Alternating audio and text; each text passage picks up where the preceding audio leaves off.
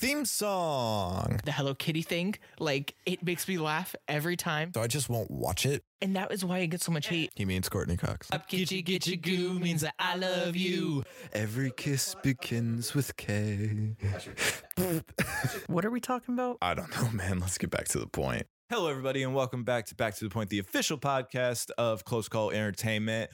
And just, it's the last episode of the year. Woo, woo. We did it. This is our first. It did. This is our first full year, though, because we started last October. Very excited to start year 2. Me too.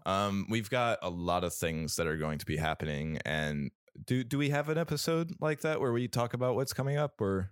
No, I think we talked about it in January. We haven't solidified all the episodes in January yet, okay. 100%. So we'll sit down and discuss it, because I think we should probably. Yeah. But we do also want to let you guys know that we are taking a week break. Yes. The first week. I feel we earn an actual designated break. That's the word I'm looking for. I said deserved, and it's like, well, I've already said that. No, a designated break, which is just, and we'll just start off the year strong once we get going again. But it's just a week, and then we'll be back. Yeah. And we're giving you probably the biggest episode of the year to send you off into that as well. So excited. Very excited about that. And we've got a big episode this week. We're doing the double feature. But let's get into the news. Thank God the news is not much. Yeah, because these movies are a lot. Yes, they are. So for the news, it's just some small things. It has been revealed by James Mangold, the director of Indiana Jones 5, Dial of Destiny, that we will find out what happened to Shia LaBeouf's character from the last movie, though we don't know what that will be. No. I know the theory is that he got married and moved on. I think maybe that's what I'm hearing. What if he's dead? That would just be sad. What if it's he went on an adventure after that one and then he just died on it? That would be so sad. I'm upset that Shia LaBeouf went crazy because he's such a good actor. It hurts my soul. I like him. He's funny. What are the movies where he's been an exceptional actor? I mean, you're gonna hate me, but I think he's great in Transformers. No, he's not. He's so funny. No. Whatever, but in Transformers 2, when Bumblebee pulls up at the college thing and he's like, "Is this your car?" No, it's my friend's. He went to go find you a tighter shirt, and the guy's, "There isn't one." That is a good joke. And then but that's not Shia LaBeouf's joke. But then he says, "That is a good joke." There are 2 good jokes in that movie. There are a lot of good jokes, but then one of the fucking frat boys are like, "What if I put my foot up your ass? What shoe size shoe you wear?" That's fucking good. It's the timing for me. I think he's great. The 2 good jokes in that franchise is, I think they're both in the first movie. It's that one where it's we check, they don't have any tighter shirts. And then it's who's that one actor? I forget his name, but whenever he's selling the car, and then his mom says something, and he's just "I'll whack you with a rock." Yeah, it's I'll beat you upside the head with a rock or something. That's fucking great. That's the second good joke, and that's it. There's a lot of good moments in there. You just gotta kind of detach. I can't wait to do commentaries on these movies, because we will, and they're gonna be so painful. It's gonna be so good. Oh, the fourth one's gonna be rough, but the rest will be okay. The third one will be really rough. I didn't hear I heard the third was just weird. You haven't seen it, so you really can't say. I've only seen 1, 2, 4, and Bumblebee. You haven't seen 3 or 5, and they're so bad. Yeah. Oh my gosh. I'm excited. Very. Big news for me. Very excited news for me. They confirmed that for Across the Spider-Verse, they are introducing the Spectacular Spider-Man, which got canceled in 2009, and I'm very excited for this. I hope it's the same voice actor, but he still does stuff like that. Wasn't it Drake Bell?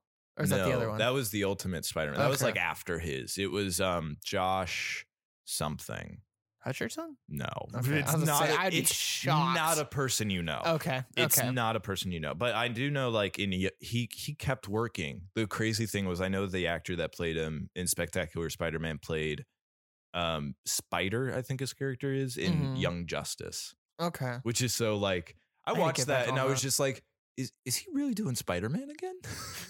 Fair enough. I need to get back into that. It's a great show. I gotta figure out this dude's name. I can't fucking find Spectacular Spider-Man. Am I spelling spectacular? Yeah, I am. Am I spelling spectacular correct?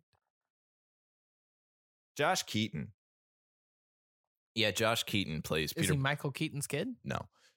It's just, there's no connection to a famous person. I was just curious. You seem to keep thinking it's a person we know really well. You've never known this person in your life. But no, he plays Peter Parker, and I hope he's playing him. I assume he would. Probably. He's still working, as far as I know. As long as he's still doing it and can get to the high notes, quote unquote. I'm so excited to see what happens. It will probably not be anything. It'll probably just be a cameo. But it's so annoying because it's like I could watch a whole nother season of that show. Yeah, it ended, and I was like, hold up, there was a lot of cool stuff happening. Yeah. It's really mad. I can just see like 12-year-old you pissed at the TV. I don't know when I found out about it being canceled or when I had that realization moment, but I definitely was like, fuck. Well, and it was back when that time when things are canceled, you just didn't get told. No, you just the internet wasn't like it is today, so you just didn't get a season next year, and you're just like, is it not coming back? You hold out for years and hopes, and then nothing happens. And then you don't find out until you see a box set that says complete series, and you're like, damn it, it ended. Shit. Okay, and then you buy it immediately. Yep. Which we both did, or apparently. Or your best friend buys it for you years later thinking you don't own it. Have we said that? No. Have we talked about it? I think so. I will say it again just real quick. But for my birthday, Seth got me the box set DVD. Like 5 months early. Yeah, you bought it like months ago before my birthday. And you were like, bro, I got your gift. I'm so excited. I think if you didn't hype it up so much, it wouldn't have been as funny. But you gifted it to me on my birthday. And I was like, bro, I've had this for years. In my defense, if you didn't own it, it would have been the perfect gift. Yeah, absolutely. But I did. You did. So now you will be ridiculed. And that's fine. I think I made up for it for Christmas. So yes, you did. Yes, you did. So yeah, very excited about Spectacular Spider-Man returning. And then the last bit of news, it's a little juicy. So you know how the Terminator movies, they've been trying to reboot it like 3 times now? Yeah, because they had that like Vengeance Day or some shit. I don't even know that one. I don't even know that one. But they had it was they kept like trying to redo the 3rd movie. Mm-hmm. So there were 4 movies of the Terminator. I'm going to refresh you on Terminator. There were 4 movies. 3 and 4 are considered bad. Mm-hmm. And then they decided. Then it was like a Sarah Connor Chronicles show, but then they decided we're gonna reboot it and we're gonna do Terminator Genesis, which had Matt Smith, but that came out like 2015 or something, and then they were like, this is the reboot, this is the real like Terminator 3, and then they immediately rebooted it again and did the next one, which is the return of Sarah Connor. Okay, is that Sigourney Weaver? I don't know. I haven't seen any of them, if I'm being honest. Anyways, they did it again. This one was like 2018, and they had sold that as like, this is the real Terminator 3, and then they canceled it because it wasn't bad. Because it wasn't good. But apparently there are talks for a reboot of Terminator. Okay, in discussion. It's they're talking about it right now. I don't think they're trying to do this again. I think if anything, they're doing a real hard reboot. I've always heard that Terminator 2 is like one of the best sequels of all time. Yeah. So, but that's from the 80s. Yeah, and that's saying something. And it's James Cameron. Oh, well, yeah. He does. He really just has bangers. Well, he has sequel bangers. Yeah, he does. His first movies are mid to awful. I heard Terminator was good, and the first Terminator is not his. Oh, well, then never mind. Avatar 1 was great. Titanic's fantastic. Titanic is fantastic, but Avatar 1 is, we'll talk about it, but I still think Avatar 1 is mid. I think it's better than Sliced Bread, at least. Sure. Dark Fate, and it was 2019. That's the one I was thinking of. Like something Linda Hamilton, that's who I'm not Sigourney Weaver. Linda Hamilton. But yeah, that was supposed to be the new Terminator 3. So yeah, I don't know anything about this. I would just assume that they're like, we're just going to hard reboot it, start from the first and do Terminators. James Cameron apparently did comment on it and said that he would focus on the AI element of it than the bad robot, which is kind of what they did. Did you watch Genesis? I haven't seen a single Terminator movie. We will do those. But I don't know, Matt Smith was in it and he was an AI and he was an evil one, and it was, I don't know. Did he direct that one? It sounds a lot like Ghost in a Shell. I haven't watched that. I watched like half the live action. It was bad. I want to watch the original animated movie. Oh, absolutely. Because I've heard it's great. It's apparently like one of the best anime films ever. I'd love to watch it. Yeah. I saw a DVD. It said Ghost in the Shell, and I was like, oh, I want to watch it. And I was like, oh, it's the live action version. Yeah, I was watching it with Alyssa, and I was like, yeah, this didn't do well because they whitewashed. She went, oh yeah. Even Is that her the mom. only reason? Yes, that is why it's bad. I mean, like, it's not great. I was gonna say, I'm like, but, like, obviously it's the whitewashing really- is bad, but I'm like, is that the only But like reason? the whitewashing really just takes you out of it. Is it the the whole time? only reason? No, there's a lot of bad stuff with anime adaptation movies. But no, that's fair. I don't know. I'd be down for a Terminator movie. Yeah, Again, I'd be interested in us talking about it. Is the thing. I've always been meaning to watch them. Give me a reason. So yeah, we'll do those. Yeah. We'll definitely do those. Well, we're gonna do a whole thing Yeah. on YouTube. So No, I want to get back into the James Cameron does sequels really well thing. I found out because he did a movie called The Abyss, apparently. Yeah, Which is he has a. Should we just? Is this my segue? That's I the think last. this is your segue. Yeah, this is my last. That was my last news thing, anyways. But James Cameron like has a thing with water, apparently, and just the ocean and the sea, because he did this movie, The Abyss, which was, I don't know when it was, and I'm not looking it up. I don't care enough. But I've never seen it. It's also really hard to find, apparently. Like, you can't find this movie, though. He has said that he's going to do a box set or a 10 set or whatever. Okay. What is it I call it? Oh, I call it a steel box and you call it a 10. It's a steel book. Oh, it's a steel book and I call it a 10 box. Yeah, you call it a steel. You call it a. I think I call it a 10 box. I think you call it a steel box or something. Isn't that what it is called? No, it's a steel book. Oh, okay. I did not call it 'Cause it steel. opens like a I book. called it 10 because it's made of 10. It is literally called a steel book. But it's not steel. Do you honestly think No, that it's is not steel? fucking steel, It's a but 10 that's box. what it's called. So I'm right. They're steel books. It's a They're 10 literally box. If you search Grease 2 10 box, you won't find it. But if you search Grease 2 steel book, you I will. love how Grease is the movie that you're like, this is what's going to I determine got it for this. Christmas from Melissa. Okay, Grease. So it's just the first one on top of my head. 10 box. Did you look up 10 box? No, but I guarantee you. Okay. I got a stainless steel bacon grease container. Hold on. No, I didn't get anything. I got like actual 10 things. Oh, wow. Look who's right. But if I do steel book, It'll come up. I saw it. Nah, fuck you. Whatever. Sorry, it's a Rusty. 10 box. It's a steel book. It's just a name. Anyways, so he did this movie, The Abyss, and it's this water movie. It's fucking crazy. He like nearly drowned a bunch of people on it, and it was a failure because it was the same scale as like Avatar, but it was like 10, 20 years early. And it was very expensive and it didn't make nearly enough money. And then he did Titanic and that was a huge success, but he also nearly drowned Kate Winslet. She doesn't even go in the water. Well, she nearly drowned. Wild. And apparently she like nearly drowned and didn't say anything. And so as soon as she got her breath, like as soon as she came up from the water, she heard James Gunn go, all right, next take. Fuck. Yeah. So she nearly drowned on that. And apparently on the Titanic set, like a bunch of people were drugged and somebody put PCP in the clam chowder or something. Like 80 people had to go to the hospital. And then that movie was wild. Yeah. And now we have The Way of Water. Yeah. Which is just a weird. There's so much water in this. How many people do you think he drowned in this movie? I hope none. I mean, the Na'vi should be able to swim. So. I would hope. They're not real Na'vi. I know, but it's a joke, Brad. Okay. Let's talk about Avatar: The Way of Water. Did you enjoy it?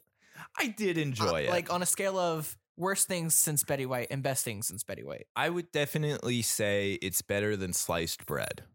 Okay, I would say it's the best thing since Betty White. I didn't really have a lot of issues. I didn't really either. I have no problem with that rating system either. I think this isn't a franchise that I love. You know, after watching Ferngully, Princess Mononoke, Avatar 1, and now Avatar The Way of Water, I can truly say Princess Mononoke is the best one. I don't know about that. I think Ferngully is the best one. I don't know about that. Might just be nostalgia. I really like the Avatar Ferngully. movies in the category at all? Yeah, it's eco-terrorism. Also, Atlantis is kind of the same thing. Yeah. I wouldn't put those at the top. I wouldn't put the Avatar movies at the top of that list. Way of Water is definitely better than the first. I would put Way of Water up there. I would put top it as 3. third. Yeah. Top 3, at least. I put it Princess Mononoke, Ferngully, Avatar, Way of Water. Princess Mononoke was really good. I really liked Way of Water. Although Princess Mononoke wasn't as slow. Yeah. Wasn't as long. I have pacing. Yes. Okay, I have pacing issues, so I'll say 3. Yeah. Yeah. Princess Mononoke was good. They all also, though, every single one of these movies about eco-terrorism has a girl usually who is like part of the natives. Yeah. Atlantis has the princess. Pocahontas has Pocahontas. Pocahontas is an eco-terrorism movie. Oh, okay. But you hadn't mentioned that one. I thought you were going to say Princess Mononoke. No, Princess Mononoke has Princess Mononoke. Mm-hmm. Avatar 1 has I can't remember her name now. I don't know her name. I was like, I don't know. It's Zoe Saldana. Yeah. I know that. That's what I've been calling her. Ferngully has Ferngully. Like, it's just all of them have a guy who is part of this evil organization who then switches sides for the ecosystem. Let's talk about this movie though. This movie also has that, but it's not Zoe Saldana. Yes, and I liked it because do you want to just kind of go because there's not really a way to do spoiler free of this unless you want to just talk about like the scenery. I think there is. Let's talk about like special effects. I thought they were great. The water scenes were beautiful. I think it really is good. Like I'm looking at the Na'vi and like looking at and it's really fucking good. Like the texture of them as well. They feel like they're really there. There's a lot of like, you can see the water on there and it looks pretty realistic. If there's blood, it does that feels like it's layers on layers on layers of the digital, whatever process it is. And that feels like that's so hard to make it look realistic enough. And it works really well. I think it's very good. The action is it's pretty brutal. Yeah, it's pretty. It is like there's Princess a lot Mononoke level. I don't know if it's that far, but there's a lot of explosions that feel very teeth rattling. I was in one of those. I was in the extreme 3,000 Years of Longing theater that I was in before. But this time it wasn't raining, and it actually was just the sound design. It was pretty good. The explosions were great. There was some very terrifying sequences for me that like scared the shit out of me. Really? Yes. And I think the special effects are great, which really shouldn't be a surprise because that was the selling point of the first one. Yeah, that's the whole point. That's why it was so groundbreaking, why it set Billboard records and all of that. Why it's the top movie. Yeah, well, kind of. I think it's a loophole, but whatever. Oh, I think so too. But you have to admit, it was still the top movie for like a decade. It was, and it deserves that recognition. Yeah. What I'll say is James Cameron definitely had the right to be a cocky son of a bitch. Yeah. However, I think the overhype just kills a little bit of it for me because it's there. The characterization is there. You can tell that this is definitely a little more setup, but that didn't slow it down or make it bad. Also, it's Natiri. That's the mom's name. Is that it? Oh, yes, yeah, Natiri. I googled it. That's a problem that we did not know that. Yeah, but because to be honest, I think I would maybe remember it if I watched the first one, but probably not. And throughout the entirety of this movie, I did not know her name. They only said it like once. That's kind of a problem, especially with these characters that let's talk about the Na'vi design. This is really like the first time we get to sink our teeth into this universe. And I don't think I particularly love these characters. Oh, I do. I think I like these characters and there's some good stuff with it, but I almost feel like the design for them does create a bit of separation for me. Like it's enough to where it's like, yeah, I care about these characters and I can see their facial expressions and their emotions and all that sort of stuff. But I also am going like, I don't care about some of these characters quite a lot, especially in the first movie. The fact that I don't know the mother's name, what's her name again? I just forgot it. Natiri. Like the fact that I didn't know it the entirety of this movie, and the fact that I forgot Jake Sully's name so much from the first movie. I did not know his name for the longest time, and I had seen it. I just don't think this is one of your favorite franchises, though. And that's because totally fair, but I it's think pretty loved, and I really enjoyed it. Like I was sitting with Alyssa, and Alyssa loves this franchise, and I was defending it, and I was a little shocked by that. I enjoy this more than the first one. Okay. I think should we say our opinions on the first one? I mean, it's good. I don't think it's spectacular, but I think the story is very mid. I don't think the story is mid. I think the story it's is Fern very Gully, mid. but PG-13. I think it's very mid, and a lot of the characters in the first movie I don't care about. I don't care about Jake Sully in that movie. He seems like an asshole and a problem. So I don't really care about him, and he's very forgettable in that movie. Well, that's kind of the point, is he has to kind of earn his stripes, no pun intended. He's supposed to be the main character. And he was. No. If anything, Zoe Saldana was. How long has it been since you watched it? I watched it. It's been a couple years now. Okay, you need to rewatch it. Still. I think our biggest mistake was not watching this prior, but it's still a thing of like, there are a lot of people who haven't seen the Avatar movies that like they just watched it then and then they never watched it again. I don't know a lot of people who haven't seen it more than once. Like truly, because like anyone else that I talked to is like, Avatar was pretty great. Like it's definitely like, and then you go, when was the last time you saw it? And they were like 2009. Yeah, I don't know. I liked it. It's not. It goes back to that cultural relevance thing where it's like that first movie, despite being the biggest box office of all time, had almost no cultural impact. I mean, the whole 3D movement that followed, that was the cultural impact, and that was awful. It wasn't the best. No.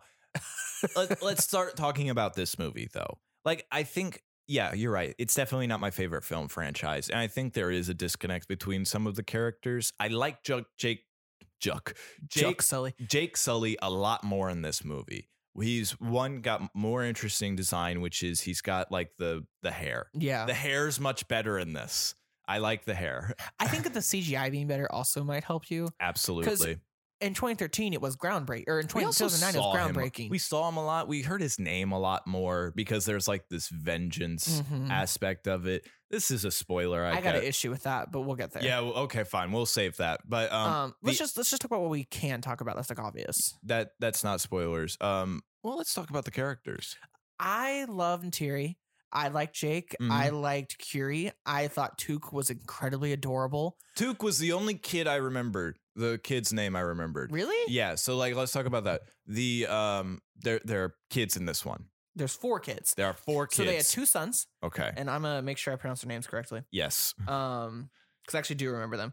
There is Netayam. Okay. Who is the oldest brother. Oh, and then there's Laok. Laok is the youngest. Is the middle brother, is the second kid, the brother. Okay. And then they had a girl named Curie, who is Grace's daughter. Sigourney Weaver's daughter. And she had her in a coma. And they're like, I don't know why she was born, but she was born. Yeah. Which I want to talk about that, but that is a theory that I want to talk about later. That's a spoiler thing, I guess. Yeah. And then there's Took, who I freaking adored. Yes. She was adorable. Yes. I did think she was a guy half the movie the first time. Oh, I did too. Because it just, you couldn't tell. And they didn't say she or her or him a lot. It was just like, Took, come on. There are some Avatar boobs in this. Yeah. More than I thought. Yeah. I can't even be mad. I noticed it too. Yeah, I was just like, oh, okay. They definitely like. Someone animated that. Yeah. Someone went, we need boobs. I think it was James Cameron himself. Probably. He did come out and say that like the one thing he pushed for in the original movie was that he wanted them to have boobs because he was like, I want people to be sexually attracted to these creatures. That's weird. Yeah, it is weird. I will say, I do like that. They actually made up the sign language. Someone did. Wait. He had to take their language. No, James Cameron hired someone to take the water language and turn it into sign language. That's cool. That's commitment. And I think you can't negate that. I think with sign language, though, it's very hard because there was another movie that did that, like their own sign language, but sign language is hard because you if you're going to include it, it usually will be for representation purposes. But if you're making it up, then it's technically for no one. Well, so they can talk underwater. Well, yes, but if you actually just made that I get it is a weird thing because it's like, why would they be signing in English? But at the same time, it's like this feels, I guess, it's just a weird thing whenever they include sign language, but it's not a real sign language. I mean, it is real for Avatar. I mean, those movements they were making mean real words, mean what the caption said when they were underwater. Like he genuinely had to make an entire sign language for this movie. For underwater. I understand. I don't know. I think that's a pretty decent purpose. It's work, but it's also I think it means more whenever you can look at the sign language and understand what it is without reading the subtitles. I mean, that's fair. That's my only thing on the sign language. That's fair. I mean, it didn't really bother me, but it's fair. fine. But and then there's Spider. Oh yeah, Spider. Who is a kid who was left and he couldn't be transported back to Earth because he was a baby. So he basically got raised with Jake Sully and his kids. However, Neytiri does not like Spider. She still is like he should with his own kind. She's not very welcoming. Which is so strange since she married a sky person. And that's that. There's some plot issues here. There's a couple plot holes. I don't know. You can say that around, but that are scattered. I don't know if that's a plot issue necessarily, but it's. I don't really care for Spider that much. I liked Spider. That's weird. He was all right. I liked him. He was all right. I like him and Curie. Yeah, because they're definitely. That was definitely the goal there. But there's a lot to say about that whole. There's a lot to say about Curie alone. I want to talk about the kids and like that was some plot hole stuff. Like kind of introducing these kids and how they exist is like is this how that works? I don't know. The story's much better. Yeah, I think it's because. Honestly, I think it's because he took 13 years to fucking put it out. But I think. I think it's better. I think James Cameron can deliver a solid sequel. I think the man misses rarely from what I'm seeing. He's missed. That's for sure. But it doesn't happen a lot because he has made some of the most iconic movies, being Avatar, Titanic, The Abyss. Like there's a lot of, and there's more. I was looking at this movie and I was like, this movie looks very expensive and very like a lot of work and like so much. And then I had just thought, but he makes billions for him. So that's how he keeps working. You might just not love James Cameron's direction. That's not a hating thing. No, it just might not be for you. That wasn't an insult. I was just surprised that I'm surprised that movie heads would greenlight a project like this because this project looks so expensive. Yeah, but I mean, it was iconic enough to get a land at Disney World. Yeah, I understand. It's just like looking at it, I'm just like, this is a lot of money. And then I just am like, but he makes a lot of more money. Yeah. I actually do want to I looked at the box office here for a second. So it's the third highest grossing film in 2022. It's brought in $855 million. Okay. It's behind. What movies this year do you think it was behind? The Batman. No. Really? Maverick. Yes. It's behind. I want to say Everything Everywhere All at Once, but I don't think that made as much as it should have. That's a better movie, but no, it's not making more money. I don't know. It's one more. It's not one you're going to think it is. What is it? It's Jurassic World Dominion. Are you serious? I know. So apparently those movies have made more than The Way of Water for this year, but it is on track to surpass $1 billion. Oh, for sure. Yeah. That being said, I believe it was they had said for this movie it needs to be like the third or second highest grossing movie of all time to make a profit. Yeah. Do you think he said if it flops, he's ending it at 3, which I want to talk about later. Yeah. Do you think that will happen? I don't know. Because we're reviewing this late. Yeah, I don't know. Because I'm be real, the theater was still packed when I went. It was packed for me too, which was surprising. And I mean, and James Cameron flat out said, "Go to the bathroom because you'll come and see it again." And I'm gonna be very bold. I would not have gone to see it again. You had to. I might go see it again. I have that free ticket thing at Regal. Might as well, bro. That would be the third time you've seen it.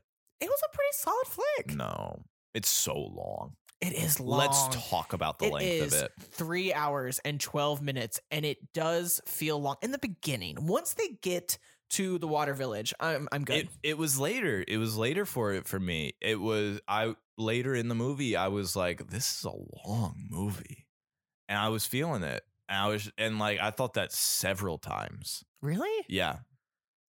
I felt it with this movie. I did not feel it with the Batman. It was a lot of setup because they had to set up all 4 kids. They had to set up how they work to each other. They had to set up Jake being a general, Jake leaving. There was a lot of setup for something bigger. Yeah, there was a lot of setup for something bigger that is definitely going to come in 3 after finishing this movie, I think. And I think it was definitely one of those movies that was like, all right, so we set up the world in the first one. Now we have to set up the family so that they can both clash for 3.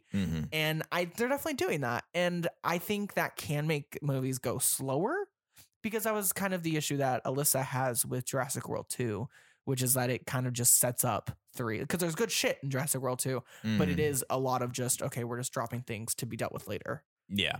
It's... I don't know. I think it's better than Dominion. Because Dominion, I remember, I did not like Dominion. Do you mean Fallen Kingdom? Oh, yeah. Oh, it's definitely better than Fallen Kingdom in every way. My bad. I just really like the Indoraptor. That is the only shtick. I really hated the Indoraptor. I know, you thought he was pretentious. Yeah, it had that gold streak. It was shitty. But I'm not saying it's anywhere near the same league. It's not. This blows it out of the water. But I think it's the conundrum of what the movie is doing for the franchise, I guess. I liked it, though. I didn't think it was that slow. I liked it. I did like this movie. I think it just is... It does baffle me that this is apparently like the biggest franchise in the world. It's not. It's the MCU. But it's also just like, this is... The fact that... I don't know. It's a weird franchise for me. It definitely is a weird franchise for me. It's not one that I would have really ever expected to get a sequel. I disagree. I think you just don't love it as much as other people do. I don't feel people love this that much. I feel they're interested in it, and they will. It did set the box office record for 10 years. I understand, but I still remember that first movie as so forgettable, and I think the general public views it as very forgettable. So the fact that it's very forgettable seems strange that you would make a sequel, especially like, how long has it been? It's been 13 years. 13 years later to make a sequel. I don't know. I don't think it's that crazy. It's so strange to me. I think Disney was like, I'm going to shove all the money I can into this because I want to make money off of it. Yeah. And I mean, they built There was a 20th century. There was a 20th Century Studios logo before this. What do you mean? Like at the beginning of this movie, like it was, from this 20th Century Studios. Yeah. But was that the first movie? I think that was the first movie. It was with that? I thought it was with Disney kind of the Disney whole time. bought 20th Century. I know they did now, but at the first movie, was it 20th Century? Because I thought it was with Disney then. The first movie was 20th Century. Disney bought it after it set the record because they were like, well, I want this now. Well, when did they buy it? I don't know. They bought the movie, but not 20th Century? I think so. So now they have 20th Century, so they just own it all. Yeah, they own it all. But they bought Avatar specifically. Yeah, I think they bought the rights to like make the sequels and to make the land in Animal Kingdom. And then also put it on Disney. And then also, yeah. Interesting. Weird. Okay. It didn't get on Disney Plus, though, until they bought 20th Century. Is that true? I thought it was on Disney Plus the entire time. I don't think so. I watched it in 2020. Then maybe it was. I watched it in like February 2020. Maybe it was. I could be wrong. It was real early in Disney Plus days. Maybe they bought 20th Century pretty like around then, though. I do know that. So like it might have just kind of like sort of collided together all at once. Okay. Anyways, this is a weird segue. Should we go into spoilers? Yeah, let's discuss. Okay. So I mean, you want to just kind of like walk through the movie, or do you want to start with characters? I think we should just start with the characters, because we got Jake Sully, who is from, we got Jake Sully, and who was a sky person, now Na'vi. What's her name? Natiri. We have Natiri, Zoe Saldana. I'm just gonna call her Zoe Saldana. I mean, okay, I'm gonna say Natiri. No, I'm calling her Zoe Saldana. So we've got Jake Sully and Zoe Saldana, and they've started a family. Mm-hmm. They've adopted Sigourney Weaver's daughter, and they had 3 of their own. Mm-hmm. And they've also and then there's they have a quote unquote cousin. They have Spider, a family friend, which is Spider, who hangs out with them constantly. Yes. I want to talk about, in the last movie, Sigourney Weaver died. So Jake got transferred his soul into his avatar, Mhm. and they tried to do the same thing with Grace, Sigourney Weaver's character, Mhm. because she was dying. Mhm. And basically she died before the process happened because it was really dangerous. Mhm. And so then, well, she didn't die. Her body died, but her avatar just went into a coma state. So now her Mhm. avatar is in like a coma capsule thing. Swear to God, though, how did that get pregnant? So, okay, let's talk about the theory. So Yeah. my working wanna know the theory. My working theory. She was in that body is for that like 2 minutes. Awa. Who's so Awa? Awa is the spirit of Pandora, like the spirit tree and all that shit. So my working So theory this is a messiah? since we're getting to that. There's definitely some Christian shit in there. And I don't think it meant to be, but it's definitely following that route. So I think Awa, whenever they tried to transfer and she went into coma, I think she let her become pregnant with Curie, and then that's how Curie was born. Because they don't tell you who Curie's dad is, but you know when she connects to the spirit tree later, she that has she an saw epilepsy. her mom and has epilepsy as a seizure. Uh-huh. So my theory is Awa kind of knocked her up. Was she able? That's weird. Was she able to do that? Was she able to connect to the spirit tree in the forest? Yes. She was. Yes. And that didn't hurt. So it was just but she didn't have an epilepsy. No. I still think that she did it a lot because you only do it for like special. Well, I understand, moments. but it's the fact of like, why does that one not cause a seizure, but the one underwater does cause a epileptic seizure? Maybe the one underwater is more powerful.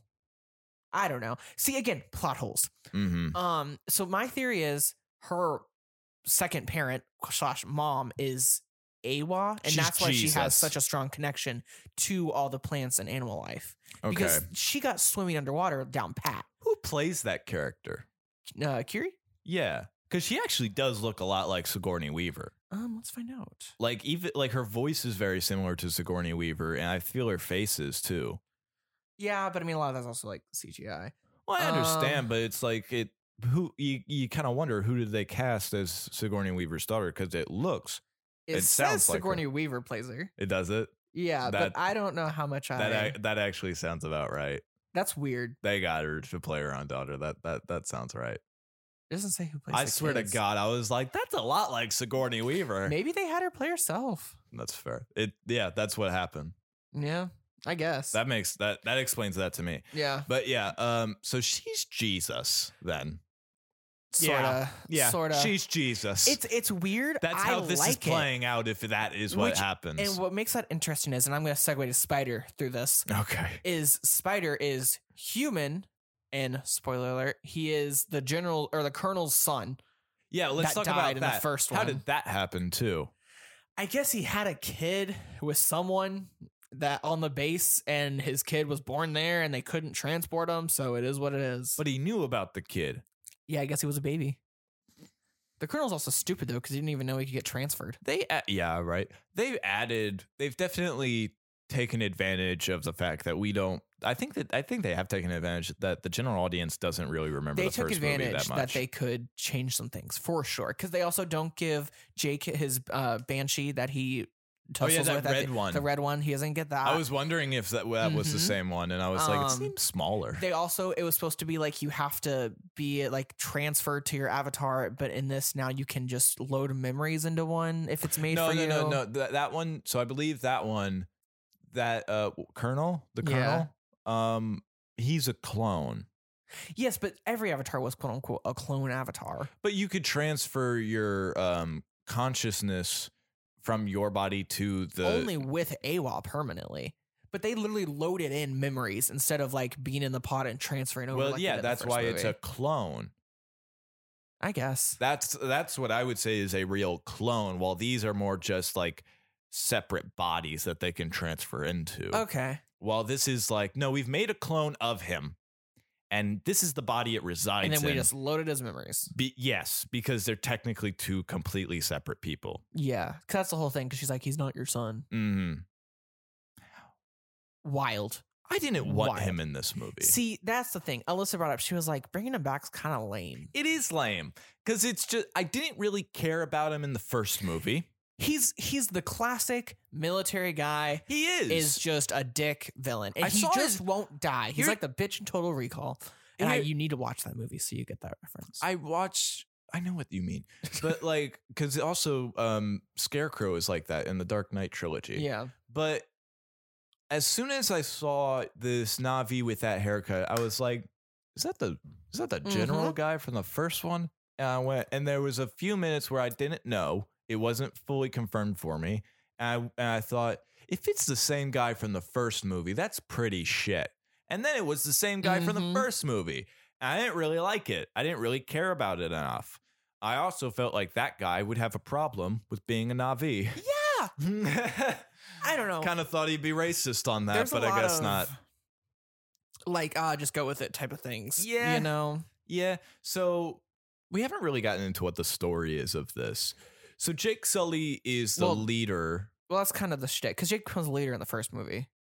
No, he wasn't. He was at the end. Yeah. I'm telling a story of this now. Oh, I think you're talking the story about the new one. I was like, he was already the leader before this one started. I know that. Okay, I'm sorry. No. The story of this one, he's the leader. He starts out as the leader of this forest tribe, and he's bringing in his military expertise. And he's really just living like a life of comfort until the sky people come back. Yeah. The humans. Why did they come back? Because How long had it been? long enough to where Nateo is like they really an adult. So they got almost. their ass handed to them by their own person, left the planet, didn't come back for 10 years, but then still decided to come back at all? Well, I would have left it the fuck The general alone. said that Earth is uninhabitable, so Go they have to to another make planet. this planet habitable. Go to another planet. I don't know. Also, what did you do during that 10 years? Probably fuck the planet.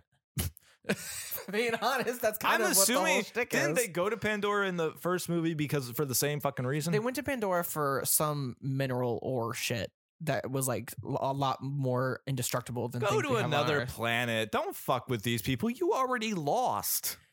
Now they're back even bigger and badder though, Brad. No, they're not. So anyway, the humans come back and they cause a hell of a lot of damage. Yeah. Just from landing there. It hurt my soul, which I wanna talk about something else later as well that really just crushed my soul. Okay. Very interested about that. But they cause a hell of a lot of property damage. And then Jake Sully just goes back into war mode and he starts fighting these guys and he's leading rebellions and he's got a home base and he's destroying their trains. I like that. I like the train bit. And then they send in the Colonel and this guerrilla warfare team of the Na'vi. Yeah. As Na'vi. And Jake does go. Well, and then they attack the kids. Well, the kids go to the battlefield where the Colonel died in the first place. Oh, yeah. And then they see the footprints. They're like, these are too big to be human, but they are also boots, so they're not Na'vi. They're not us. So then they're scoping it out. They see him, and then LaRoque actually is the one that says something and is like, we gotta tell him. We gotta make sure we're safe. So they end up getting captured. Jake Sully and Zoe Saldana are on their way with Nateo. Sure. And then I honest to God don't know which one that is. And the then oldest brother. Okay, that's what you should say. And then I'm not going to remember their names. I don't care enough to remember their names. I know, it hurts my soul because I like this movie. I don't know. And then there's a fight and they get away. They're able to get away except for Spider. Spider is caught. Yes, and the Colonel realizes that is his son as well, quote unquote. I don't care about that. There's issues, but we'll get to that. I'm just like, okay. And then they go away. Jake, and this is where Jake is like, we have to run. We have to leave this. I can't be the leader anymore. They're just going to attack us. Yeah, they're not hunting you guys anymore. They're hunting me. So they up and leave. Zoe Saldana is very upset. Pissed. Yes. And they start flying. I'm very surprised at how long those creatures can fly. Because I'm assuming they just flew the whole time, right? I mean, probably they might have stopped. They didn't show it if they did. No, they flew through, from what they showed, they flew through like a storm and just kept flying all night until they actually got to it. And I don't know how many days that took. But anyways, they get to these water people who he knows. Yeah. He knows. So I guess once you're the leader, you kind of like talk to their leaders to some degree. Which makes sense. Which, yeah, that checks. They kind of just glossed over it, but like it was like, okay, that's believable. It felt like they were just exploring, though. Yeah. It felt like they were going like, we have to leave this area. We don't know anything else about this planet, but we're going to find out. And then once they get there, you're like, oh, okay, so they do know, kind of. They know. And the king or the leader of them is the like clan the leader. clan leader is like, not clan. I'm open, but you got to convince my wife. Yes. Which is so interesting. Whereas Jake made the decision to leave despite Naturi being like, never. That it kind of like had that different dynamic. And then basically the wife finally is like, fine, whatever. And then the movie turns into Perks of Being a Wallflower, or just I don't know if it turns into Perks of Being a Wallflower. It just turns into one of those movies where it's the kids that they're new kids, they're trying to fit in with the new school, but they don't fit in, and there's a fight because they're bullies. The bullies trick one of them. But one of the new kid, but the Sully family falls in one of the second brother, the second Loke. son falls in love with the popular girl. Yeah, they do kind of do the whole thing. You're not wrong. It turns into one of those movies. And them learning the way of water was definitely set up for like characterization of the kids. I liked them learning it. Like, I like the idea that they can learn to breathe underwater, and that and like they're trying to learn how to swim. Some of them are better at it than others. Like the daughters are really good at it. Yeah, Kiri catches it instantly because she's like connected to everything. She's like doing new shit. Yeah. But then you also have Took, who just also is doing really well, like able to breathe underwater and ride pretty well. All the I don't really know. All the men. Yeah, struggle. all the men. All the men I don't struggle. really know about Zoe Saldana's character, though. We didn't really see her. She didn't really want to learn. I think the women more do other things. They ride. She rides the Banshee. Yeah, she rides her She own. didn't want to learn But to that ride was in a this stuff. battle. I would assume she didn't want to hunt. She wanted to do other stuff. I don't know. But then, so yeah, it's the men that are having these problems. Though Jake Sully seems to be pretty good at the riding. Seems to be decent. It takes him a second. Well, he does like injure his hand. He's done this before. Yeah, I just love whenever the king's like, just so you know, like it's not just about your hand, it's about your stance. Yeah. And then he stands on like a banshee, it doesn't work. Yeah. That was kind of the shtick, and then he's like, I knew that was gonna happen, but at the same time I was like, Jake Sully's adapted he'll figure before. It out. He'll figure it out. He's the one I'm least worried about. Yeah, in this I know, moment. right? And then there's the classic, we're gonna lead this kid where he doesn't belong. And they lead him out to this like hunting ground or Three Brothers. I remember it was the Three Brothers area. They lead him out to this place, this forbidden place where this cast out Cocoon lives, which a Cocoon is basically like, it's a whale. A hammerhead shark and a whale had a baby. It's a whale, but it's just huge a whale. And mystical. Yeah, it's just a whale. And he almost dies by this one creature, and then the Cocoon saves him. Oh yeah, so we're just blowing over that. So that was a bigger thing than what you just said. That's fair. This when was you see it twice, it's kind of like this was a shark, like the closest thing to a shark that we've seen in this movie. So like a shark is attacking him, and it's fucking terrifying, and it's about to kill him too. This is when I was scared as shit during the movie, really, because there were jump scares in it. Yeah, and I knew they were coming because there were moments of silence in it, and I was like, fuck. But it's also, it plays on my thing of the ocean is fucking terrifying. Yeah. It's terrifying. And then it's a decently long. You could have cut that a bit shorter. A little bit, probably, yeah. Because there's a cat and mouse game between him and this shark. You could have cut that a bit shorter until eventually he needs he needs air. He needs to go up for air, and he sees this shark, and the shark sees him, and it's going for him. And then pulls out a knife. Yeah, he's like, "Fuck it, this is what I got." Do you think if he punched it in the nose, it would have been? No, I do not think that would have worked. And then out of nowhere, the whale comes. Welcome. Go on. Yeah, and it just like fucking rails him into the coral and kills him almost instantly, just like a fucking battering ram.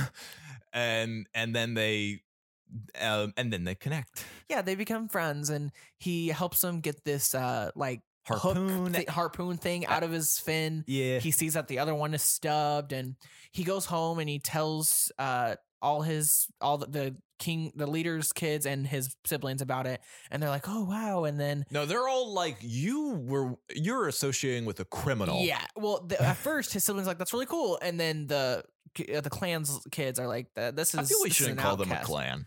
That's fair. The villagers kids, the leaders' kids. That's what we'll say. Is like, hey, that's not safe. And then his older brother Nateo is like, oh, my brother facing the deadly and he's like, he literally just cuddled me. Like, what? Yeah. And it's kind of that shtick. And you're just like, huh? Yeah. There's more to this. So he starts having a friendship, a brotherhood. Yes. With this whale. Because he bonded with it too. Still not over the like, that's how you have sex with him too. Okay, go on. That was always the thing. That was always a big thing with the first movie. It was like, that's how you ride these animals, and that's also how you sleep with your wife. Yeah, so it's a weird thing. It's a weird thing. But he bonds with this whale, and I don't know. They kind of stop. They keep it on, and then they kind of stop doing that subplot for a second. We then, I believe, spend a lot of time with the Colonel and Spider. At first, they're torturing Spider with this machine that's like holding his eyes open. Yeah, he's bleeding from the nose. That like fucked me up. It made me feel uncomfortable. It felt so like standard run-of-the-mill torture. I don't know. Those things just fuck with me. I don't know. And I don't even know what it was. It was like there was some brain scan machine, it was hurting him, and it was I don't know. It bothered me. It felt like the run-of-the-mill like James Bond torture device. That's not very good. Well, I don't know. Maybe it's just like what we've watched, because like the water shit didn't scare me. The water shit scared me to hell. But and then the Colonel's like, let me try the personal approach, and then he basically tells him, either you ride along with me or they're going to put you back in the machine. Yeah. And so he rides along. And here's my issue. He's got a tracking device in the face mask, which is how he breathes. But my issue is Spider kind of teaches him, and I know it's like, oh, he's my father, kind of, quote unquote. But Spider kind of teaches him the way of the Na'vi and helps him. And it's like, whose side are you actually on here if you're going to like do that, you know? Yeah, I definitely would have seen it more as like, I wouldn't really trust them to be on these creatures. These, what are they, Banshee? Yeah, yes. I wouldn't trust them to actually. I would expect them to just like slit one's throat as a way of dominance or something. So I'd be like, I'm not taking them there. I would really would have just kept my mouth shut. Though I can understand wanting to go like, you guys talk like third graders. Yeah, well, it's one thing to call them out. It's another thing to like teach them how to ride a Banshee. Yeah. Teach them how to properly talk. Like, you know, like it's things of that nature. And then he sees whenever they go to the island and start torturing one of the water villagers. And that like they're still not good guys. Nah, despite this bonding that you are having with your semi-father. They just killed a fucking, I don't know I think the Eon or something in the water. Well, but we'll get to that. That's the part that fucked me up. Oh, they killed the little Eon in the water that was swimming when they first went to the village, and then they were like, if we keep doing this, they're just gonna run. Yeah. Like, I forgot about that. Spider had the ability to be like, these aren't the type of people I should help, but he still was. There's a aspect of he is kind of trapped there. Yeah, I guess that's true. But yeah, it is kind of just I don't know. That did feel awful. Like it really was just driving home that message of like, this is what we are. Yeah. This is what Americans are. Yeah. Of just like, we'll come into a place that's not our own, demand something, and when they don't give it to us because they can't, we'll just burn their home down. Yeah. God, I hate us. Anyways, digressing. So then the Colonel talks to one of his privates or whatever, and he's like, we got to draw him out. So he decides to use a ship he commandeered that hunt to Coon, quote unquote, especially. Yes, they commandeer the ship, and honestly, I think spend too much time on this ship as well, because they also deal with they deal with these characters that I don't really care about either. One of which is just so into killing all the whales and it like is all in for the money, but he also seems to have a joy for just doing awful things. Yeah. And then You don't feel bad for any of these people. No, I mean, he gets what he deserves. Yeah. He gets his fucking arm torn off. That was rough. But then you also have another guy on that ship who is, his research is getting funded by this liquid that they're getting from these whales. Because it stops aging. At all. Like completely. Which is weird. Which we're definitely going to probably come back to at some point. But he feels like that dude's a dick and he doesn't really like what's happening on this either. But at the same time, he wants the research.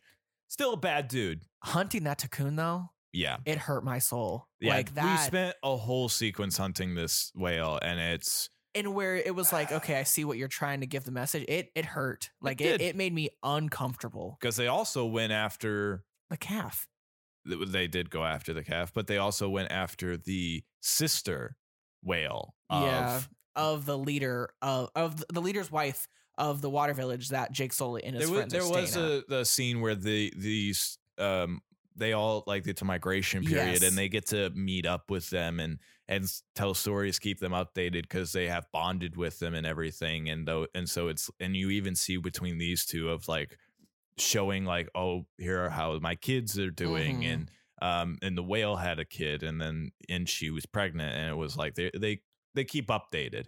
And then and you can tell that one is hers because she has a tattoo. Yeah. That was also my biggest thing. I was like, do whales get tattoos? And I was like, well, maybe. Yeah. So we kill that one.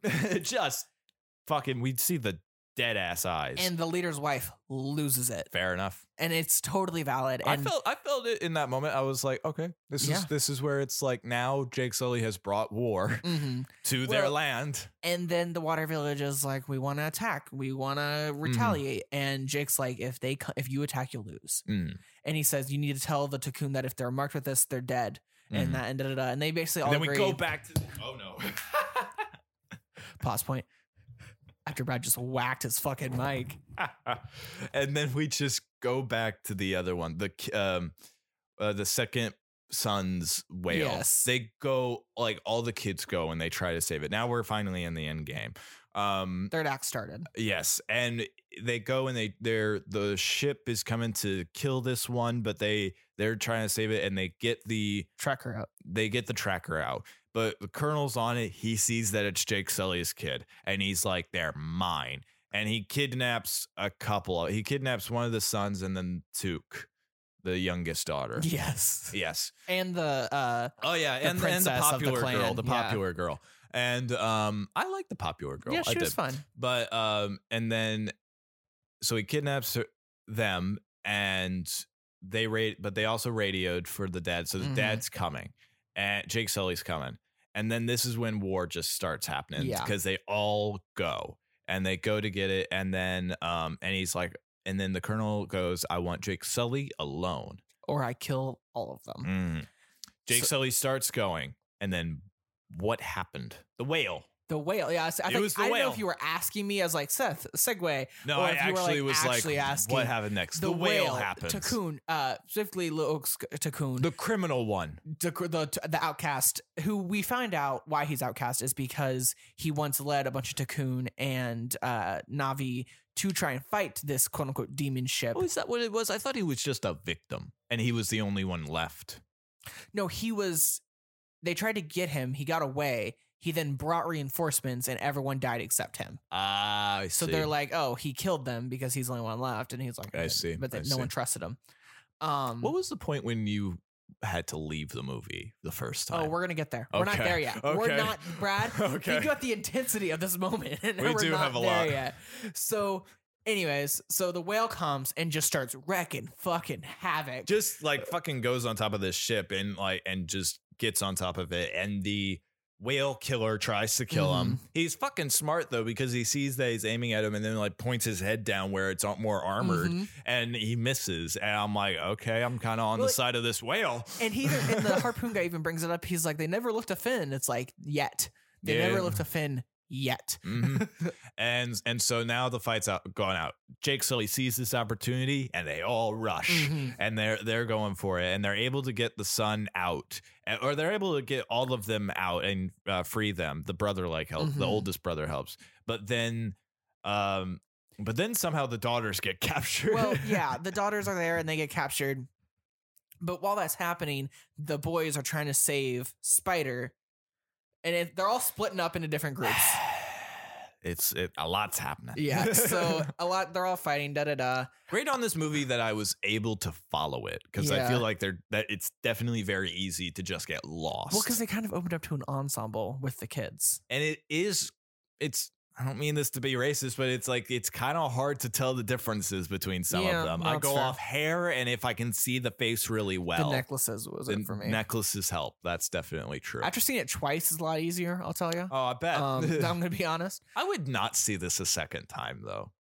It's so long. I don't want to devote the time. It is 3.5 hours. I don't want to devote the time. That's fair. This was 3.5. It was 3 hours and 12 minutes, but I wasn't out of theater till 9:20, and I got there at 6. But you won't watch the Zack Snyder Justice League. No. Even though it's from the comfort of your own home. Correct. Interesting. Not worth my time. You will. And basically, so they're all splitting up. Loke and I want to say the right names. And Nateum are both going for Spider, while the girls, the sons are going going for Spider, while the daughters are getting kidnapped by the Colonel again. And so, and then they get away, and it's a whole thing, and and through the rescuing of Spider, the oldest son takes a bullet. Yes. So Brad, do you want to know when I had to leave? There. I had to leave after, and he dies, by the way, guys. Yeah, he does. I had to leave after he died. Whenever Natiri is back on the ship and she looks at her broken bow, and she's like, and she's losing her shit, and Spider's terrified. That's when I left. Do you know how much of an awful moment that is to leave? Nice. It was horrible. The eclipse is about to happen. Kiri's attacking, like it's so much is happening, and I'm just like, this is like bullshit. So I had to leave at the most climactic moment of the whole movie after 3 hours for 12 minutes. I had to come back for 12 fucking minutes. Yes, you did. Bullshit. Anyways, so he dies. So he dies, and then Natiri and Jake go back to the ship to save the daughters. And they're fighting the Colonel. The ship's going down. Like shit's not going great for them. Not at all. And then of course, Loke comes as well, even though he was like, "Stay." Yeah. And so he was the whole very family, mad. He was almost blaming him for his son, which is bullshit. The son's death. That's a whole other thing. Yeah. Which I mean, they also foreshadowed it from the beginning that he was going to die. Like I knew someone in that family was going to die by the end, and I thought it was either him or the mom. I would have hated if it's the mom. The mom is the one I care about the most. Really? Yeah, that's the one I'm like, oh, that's Zoe Saldana. I like Zoe Saldana. That's her. She was great. Yeah. So basically, they're fighting. Jake takes on the Colonel. Natiri is just taking out people one by fucking one, losing her shit. She's got that rage. Feral. She's got that mother rage. And I mean, they're just going at it. Yes. And then she's shooting so many people in the fucking chest. In the face. Dude, so many people. It felt like the fucking scenes in Princess Mononoke where they shot heads off. I thought, no, it wasn't that, because she didn't take arms off. No. But it was, I thought she shot the Colonel at one point. And there was minimal confusion, but there was confusion. Yeah. It definitely, because even with like his team, I didn't care about any of them. No, they didn't give us any characterization. characterization. There was a bald one. There was a balding one. And there was a girl that popped gum. Oh yeah, I thought she died like forever ago, because I think there were two originally, one with like tattoos on the arm or something, and one of them died. I don't know. But they were all cannon fodder. Yeah, they were all just kind of like, we have to take them out before we get to the Colonel. Pretty much. And they did. And then we get into like the standoff. Yeah, so they're all about to leave, and after they save everyone, quote unquote, and then the Colonel's like, if you let me live here, I'm just gonna come for you. I'm not gonna stop until I get your you're ass skipping dead. ahead. Oh, I am. There's the standoff, the Mexican standoff, where the Colonel has Sigourney Weaver's daughter. Fuck yes. At knife point, and then and Jake's there, and he surrenders a bit, but then Spider shows up and is like, "Don't do this." There's a second, and then Zoe Saldana shows up and is like, "I will kill Spider if you do not let my daughter go." I thought she did. When she cut his chest, I thought she cut his fucking throat. I was like, fuck, this took a different turn. This took a dark ass turn. Yes. The Colonel lets the daughter go. Yeah. After she literally goes to stab Spider. Yeah, which means she was willing. Oh, I absolutely believe she was that is willing. going to have to be discussed next movie. Oh, whatever. I didn't really care enough about it. I was more just like, sure. So yeah. So he lets the daughter go, and Zoe Saldana keeps her word and lets Spider go. And that's when they start leaving. And then that's when the Colonel goes, I will always be coming after you. Your family will never be safe. So Jake's like, well, let's fucking do it then. Well, then I'll kill you. And they fight. And while they're fighting, the mom and Took get sucked into some underwater trap hole. So that was pretty. I liked that a lot. Took gets like sucked down by water from like an escape hatch or something, and he just like disappears, and she immediately goes after, just dives in, and I was like, oh, I like this. And then Spider is with Kiri. They're just trying to not fall in the water while the ship turns over. They do pretty well at that. Yeah, they do. And then they separate. Yeah. Things happen. And the Colonel and Jake are still fighting. Yes. As they're drowning. Yes. And then the brother. The second son comes in after the fight is done.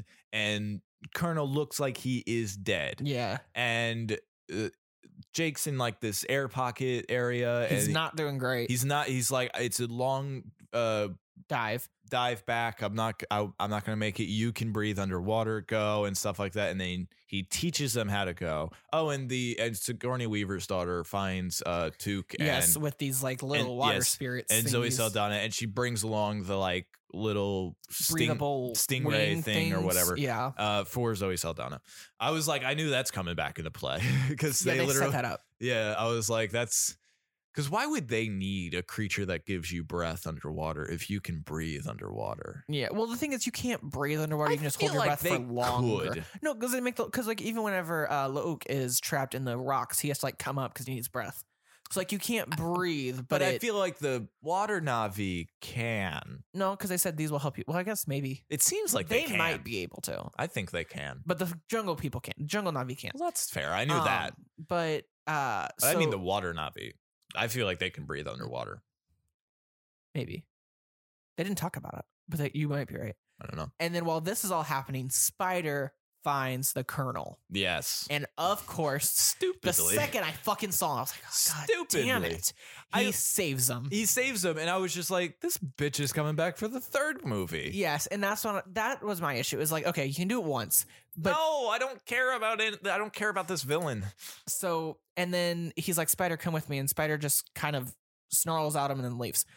And then he goes to the Sullies, who are all safe now. Because here's the thing with this villain, right? You can say like you can do it once, but they can't. Like the one, like they set it up for why he's coming back in the next movie better than they set it up for him coming back in this movie.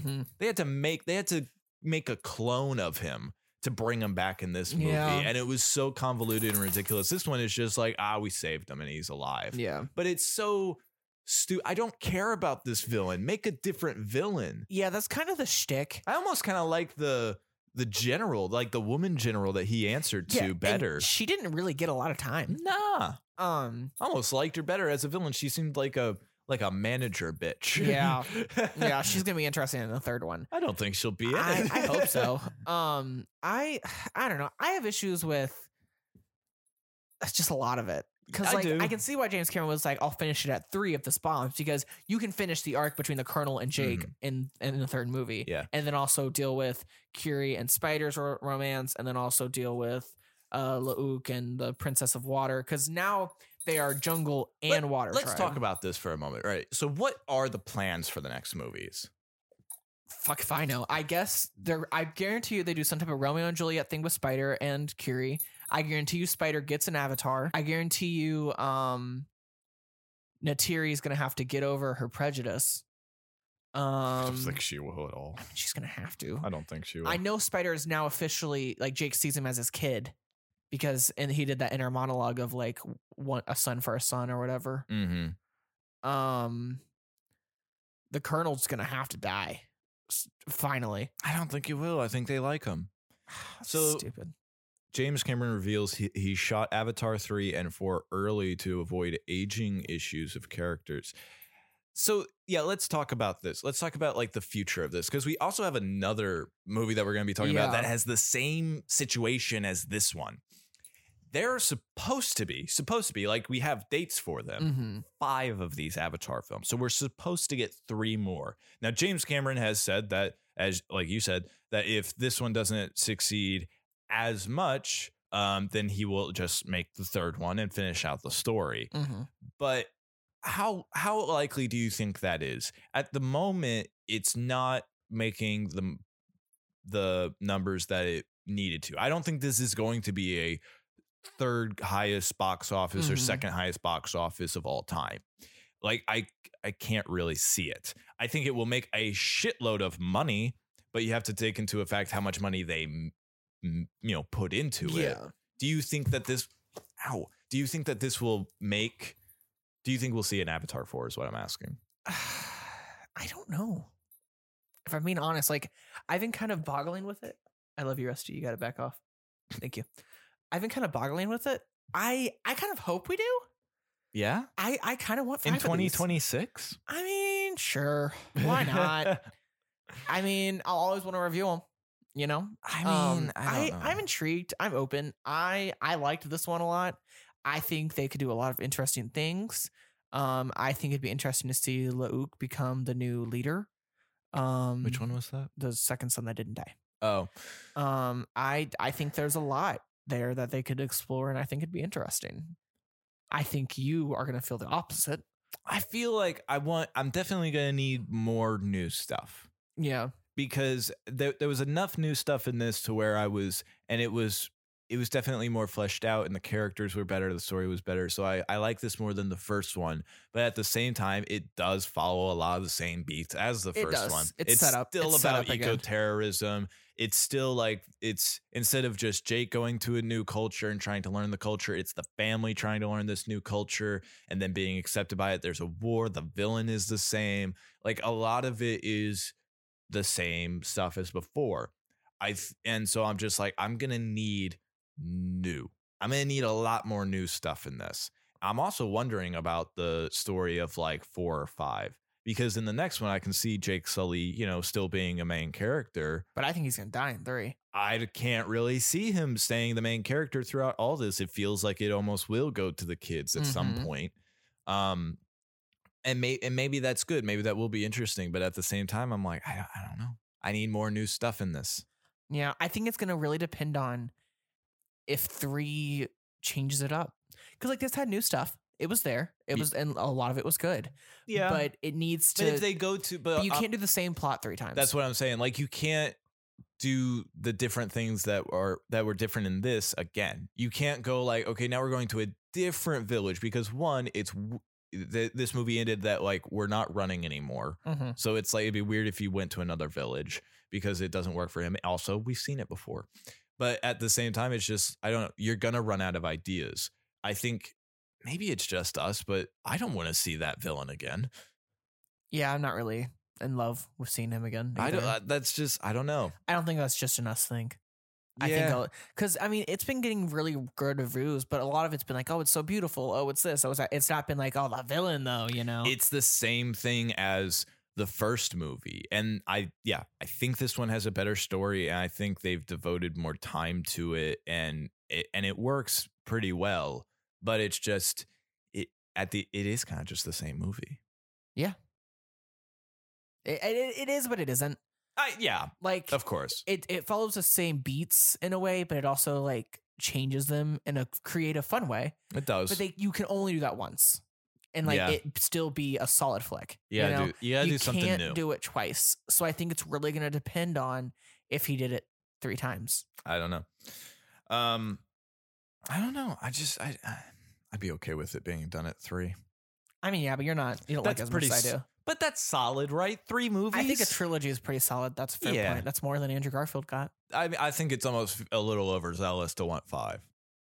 It's fair. Let's talk about the other 5 movie franchise, though. So, to Brad's surprise, I actually had time to watch Glass Onion as well. Yay! So Brad was extremely excited. So we are gonna do a review of that. So this episode's gonna be even longer. Yeah. Just for you viewers out there who we're gonna get into Glass Onion, and it was I loved it so much better than the original. Let's talk about that for the non-spoiler stuff. I don't know. I almost feel like it might be on par with the first one because it does some of the same things, but at the same time, it does mix it up a lot more. It does new things, which is very interesting, and I like it a lot. How do you feel about the murder mystery aspect of it? Like, how surprised were you by this film? It's 50-50. 50-50? Some of it was like, holy shit, didn't see that coming. But other things I was like, I saw that. Like, because there was a few moments, and I don't want to talk about them yet because it's spoilers. Yeah. Where I, as the best murder mystery movie detective person here, I definitely is that a character? Like, you're the world's best? Yes, I am sometimes it's a 50-50 shot. Just like this movie. Because I was the one who brought the love of murder mysteries to this podcast with Clue. Yes, you love your murder mysteries. Which this definitely did a nod to, which I think I can talk to without spoiling. Yes, this one is the most Clue heavy. Well, and this is not spoiler for it. It brings a group of people who are all kind of shitty to this one place, and we can talk to the premise of it. It's a bunch of friends that are. Well, I'll tell you what it is. Have you seen This Is At World's End? Yeah. It's at World's End, kind of, but murder mystery. Well, I mean, it definitely feels like Clue, but like flashier. Yeah, so like these group of friends go to this island where their very rich friend goes, and then and it's this murder mystery set, and there are things you don't know about, and then Detective Blanc does his thing. It's a bit standard in that way, but it does it in a completely different way that stays pretty fresh and interesting. Yes. How surprised were you by the first one? The issue with the first one was, and it was that like the twist that he killed himself, and it was a whole thing. For major spoilers for that one, if you haven't seen it, but at this point you're too late to the fucking game. It wasn't enticing enough for me. Like, there's good parts. I think the cast is great. I think the villain was kind of a given because the dogs didn't like Ransom. Ransom was the only person the dogs didn't like. That's your thing. So like it was just, it gave it away too easy. You know what there is actually a dead giveaway in the first one, which they address it in this one, so that you can't really figure it out. But in the first one, there's a rule where the villain cannot have an iPhone. Yeah. Have you heard about that? Oh yeah. I brought it to I think I told you about that. Sure. I don't know. I've definitely heard it from other sources too. But and if you look into it, Ransom doesn't have an iPhone. But if you look at this movie, no one has a phone except one person who has an iPhone. And it's Birdie. Oh, she does have she has an iPhone. Oh, interesting. Also, I knew it wasn't Birdie because I love her to death. She's too stupid. Well, I didn't remember Birdie having an iPhone, but I did know it's a lot of Samsungs in this. This isn't a spoiler. At one point, Benoit Blanc gets an iPad, but he's the good guy. You know it's not him. So, and then, but the rest of them, it's either Samsungs or they don't have a phone. And that's good because it took that away. It doesn't give it away. Mm-hmm. There are definitely some correlations between the first movie and this movie for who the murderer is, but we won't get into that. There's also, it does this thing, and I do like this in this movie specifically, where there is a twist in the middle. Like smack down in the middle of both movies, there is a giant twist that changes the trajectory of the rest of the movie. I think that's very important to this because it makes things more interesting and it keeps it fresh. It's murder mystery, but with a different beat. Whenever before, no, I've already kind of asked that. I was just going to ask if you kind of knew who it was beforehand, but we'll get into that a bit later. But let's talk about the cast. Because it's just those are stellar in these. Yes. Who do you think has a better cast? This one. I think the last one. Yeah, I think you just like Chris Evans. No, I like Jamie Lee Curtis. That's so fair. Jamie Lee Curtis. Actually, fuck, I forget she was in that. And it's Zod. I just think the chemistry in this one was a lot better. Maybe I just like this cast together more. Maybe. But you also had Kate Hudson, Dave Leslie Bautista. Odom Jr., Dave Bautista. You had the girl Catherine Hahn. You had the girl from Outer Banks. Ed Norton. Yeah, like you had some big names. And there were some big names in this that didn't have anything to do with it. Yeah. Is this a spoiler? Should we talk about the guy? Do you even know who that is? No. Okay.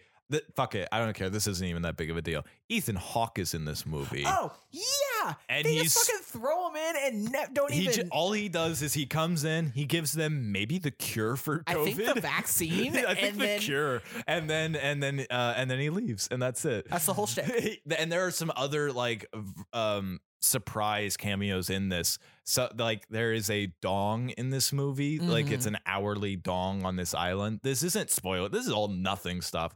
But that's voiced by who's Robin in The Dark Knight Returns?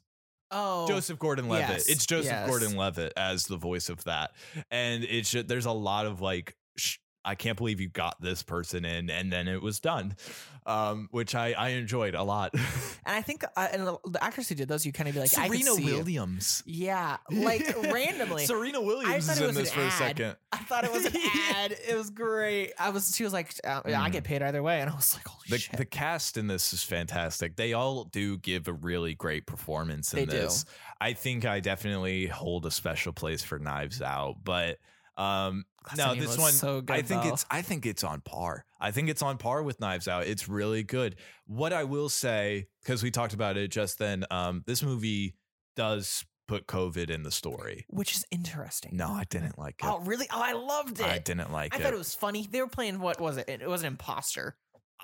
Among Us. Among Us. That was fucking funny. Benoit Blanc was playing Among Us. That's so great. And he was like with the other stars. Like, yeah, and he sucks at it. That was so fun. I loved it. I don't like the COVID aspect of it. They make it work, and they even use it as some motivations. Like you can almost say that the reason Benoit Blanc is doing this case is because he's bored in lockdown. Mm-hmm. But And they even take some commentaries on it. Birdie J wears a mesh mask that is useless, and some celebrities have done in the past and stuff. But I don't like the COVID aspect of it because I don't really want to be reminded of this time. It's like such an awful time that I just don't want to be reminded of it. Like it's the Superstore thing. Like the Superstore started adding a COVID season or something, and it's like, okay. I'll admit they use it decently well, and then they kind of get rid of it by this rich person cure. I think it was the cure. Yeah, it's like a vaccine or cure. I think he's like, he won't need the mask anymore. Yeah, because Ethan Hawke like he asked, it's like, is that like a disinfectant? And then Ethan Hawke just goes, "You're good." Yeah. It's not like you're good for this long. It's not like he just goes, "You're good. You don't need to wear a mask anymore. You're fine for your life." And you're just like, what? I'd just be like, oh, okay. And that was kind of like a really easy way to nip it in the bud. I think it is great that they don't really explain that a lot. I still don't think in these movies, like, or any movie, that like if you take place at a certain time, especially during COVID, I don't think you can ignore that. Because it did have some cultural impact, especially, I mean, literally 2 movies. This is a perfect example of it having a cultural impact to a movie being made. I don't want it to have a cultural impact on the movies being made. I mean, that's fair. I mean, yeah. It sucked living through, so like that's fair. I didn't really like that aspect. It was it was down in part for me, but at the same time, I don't know. I can't. That's not my only. That's not like why I don't like this. Mm-hmm. And I do like this. But yeah, I didn't like that. But yeah, let's I guess, do you want to get into spoilers for this? Yeah. This is I don't know. What were the things that surprised you? So, as the world's greatest murder mystery movie detective, I like this character. I'm gonna have to say, well, the first thing that didn't surprise me. Okay, I'm gonna say that. The cup whenever Dave Bautista dies. Whenever he, I paused it and I went, Alyssa, he just handed him that cup. And I didn't know if he knew someone was trying to kill him. I didn't know if he was trying to kill him. I think 1, pausing it is cheating. 2, I did also kind of catch on to that because it happens and spoiler alert, he hands him the mug. Yeah. He hands him the glass and he takes his own. And I specifically did go, now, why did he give him his cup and then take his? I forgot about the names thing at the moment. And I thought my brain came up with a solution, which was, oh, he must have made him a drink and that's where he left his drink or something. See, I knew. And then it happened where it was like he sees that it's his name and he goes, oh, it's my name. It's for me. And they play a playback where it's like they do that. He put it down or and something. And it worked. It worked for me. Like that is maybe the one it takes the biggest risk. Because I was close on it, but I didn't catch it because once they replayed it, I thought that's just how it was. Oh, I knew. The second it happened, I went, Alyssa, he just handed him his cup. And she went, are you sure? And I went, yes. And I paused. I was like, I know it was after the scene, but I was like, I know he did it. And she was like, okay. And then we saw it again and I was like, that was different. They definitely did that again. And I was like, okay, so something mysterious is happening here. And then I caught that for some reason he knew that something in that drink would have hurt. Now, I have thoughts. But you didn't know that it was pineapple. I didn't know it was pineapple. I thought either he thought someone tried to poison him, so he wanted to test it on him, or that he just like, or I thought he was trying to kill him, but I didn't know why he was trying to kill him yet. So I was like, something suspicious is happening there. So the first part of this movie, there are like kind of parts to it. It's like halves, I guess. The first half of this movie, I was waiting for Edward Norton to get killed because maybe that's because I wanted him to. In the beginning, he's like, my murder. And you're is he dead? So this movie starts off with, I guess I'm jumping ahead a bit, but this movie starts off with a box. Yeah, so it's a puzzle box. What'd you think of the puzzle box? Rusty, I love you. He's trying to lick your ears before you put the headphones on. What did you think of the puzzle box? I thought it was really cool. It was very pretentious. Yes, but like, that is from the character. Beginning, I was like, oh, so this guy's like, thinks he's the best thing since Betty White. Did you solve any of those puzzles on the box? I mean, no, not really. They kind of did it for you. Yeah, that's fair. They didn't even give you like a second to like. Well, they also none of them could solve it on their own. I don't know. They did pretty well. I mean. Oh, no, they didn't, because the mom solved The mom solved all of them. The mom solved, like, the first layer, the first one. And then the second one, I don't know, they got a few of those. Yeah, I guess. They got a few of them. And then, but I think the thing that caught me off guard that I wasn't really ready for was that the first half of this movie, Benoit Blanc is acting. Yeah. Did you catch that? No. Yeah. So that's the one thing that surprised me. So the twist, because that's kind of what this comes into. So when he arrives and Miles is like, oh, why are you here? You didn't get it. I didn't send you a box. And he's like, did you make any more? He's like, no, I only made 5. And I counted the people. I was like, is that 5 people? I like the fact that Benoit Blanc just kind of took any moment to insult him. No, he was like, yeah, I saw some easy puzzles. It was this box with like some children's puzzles and something. And I was like, oh, I love how easy that was for you. He's like, you're a piece of shit. So I'm going to bring you down every chance I get. And then he's like, huh, okay. And the whole time I was like, okay, so he solved a box with puzzle pieces. So it automatically took Andy out for me. I was like, it wasn't Andy because he solved the puzzles. So she didn't hire him. So it was the perfect misdirect for the audience. Yes. So it starts off where it's the normal thing. We are introduced to all these characters, like the core group that are good with Miles. They do the puzzle box. And then we see Andy, who is this person that has been social networked out of the group. She gets the box, decides fuck all those puzzles and destroys it, and then just rips out the invitation. Yeah, and then we get a scene where Benoit Blanc is playing Among Us in the tub, and he's gay, and there's a knock at the door and there's somebody with a box. Yes. And then we see them all start going to the island. We get the nice Ethan Hawke scene where it's like, you're good. And then, yeah, I think I did like the joke because it was a joke that Birdie J was wearing the mesh mask. Like there was definitely a call out there. Even though I don't like the COVID thing, I did like that this kind of calls them out. Yes, it does. It calls out just the rich people a lot. And I really liked it because in this, Edward Norton is Elon Musk, I believe. Yeah. Because he just is. I don't want to get into that too much, but yeah, they go to this island and they do like there are clues everywhere, and they kind of just start it off, but then and they're setting up just the tension. They're getting like why would he want to, why would they want to kill him? Mm-hmm. I like though, but during it, I was like, I don't remember him being this stupid. Who? Benoit Blanc. Yeah. Because and that's the thing, is he's acting in this, because he goes to like the Glass Onion with that like weird trippy thing, and he's just like, whoa, now that's very nice. And I can't do his accent. And then he's just seeming like it's all so wonderful and magical and stuff like that. And I was like, I don't remember you being this amazed by everything. Yeah, well, and I just thought he didn't understand, like, quote unquote, the younger generation. I thought they were trying to make that joke. I thought it was more just the richer, because also they're like all the same age. They're all pretty old. That's fair. I did notice that, where I was like, you're all like 50. But no, I thought it was more just the rich culture. But so they're doing that. We're getting some backstory between all of them in bits and pieces, and then it's the time that they were going to start doing the murder mystery that Edward Norton starts. And I love it was what I wanted, because there's a couple good parts to this. Yes, but Benoit Blanc, after me going like, he's kind of an idiot, I don't remember him being like that, just solves it immediately. He went, it's Andy.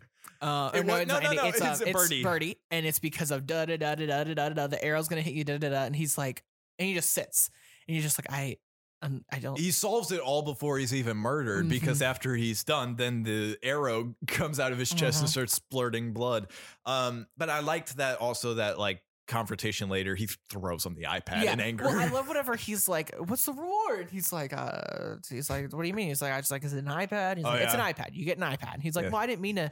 I don't need an iPad. I just want to know if there was an over reward, because how you're talking." And then he just angrily tosses it at him. He's like, "Yeah, well, thanks." But then he goes like, "I ruined your game on purpose." Yeah, and I like that, because it also does make sense that this detective sees this and is like, "This is a dangerous situation. I could save your life right now."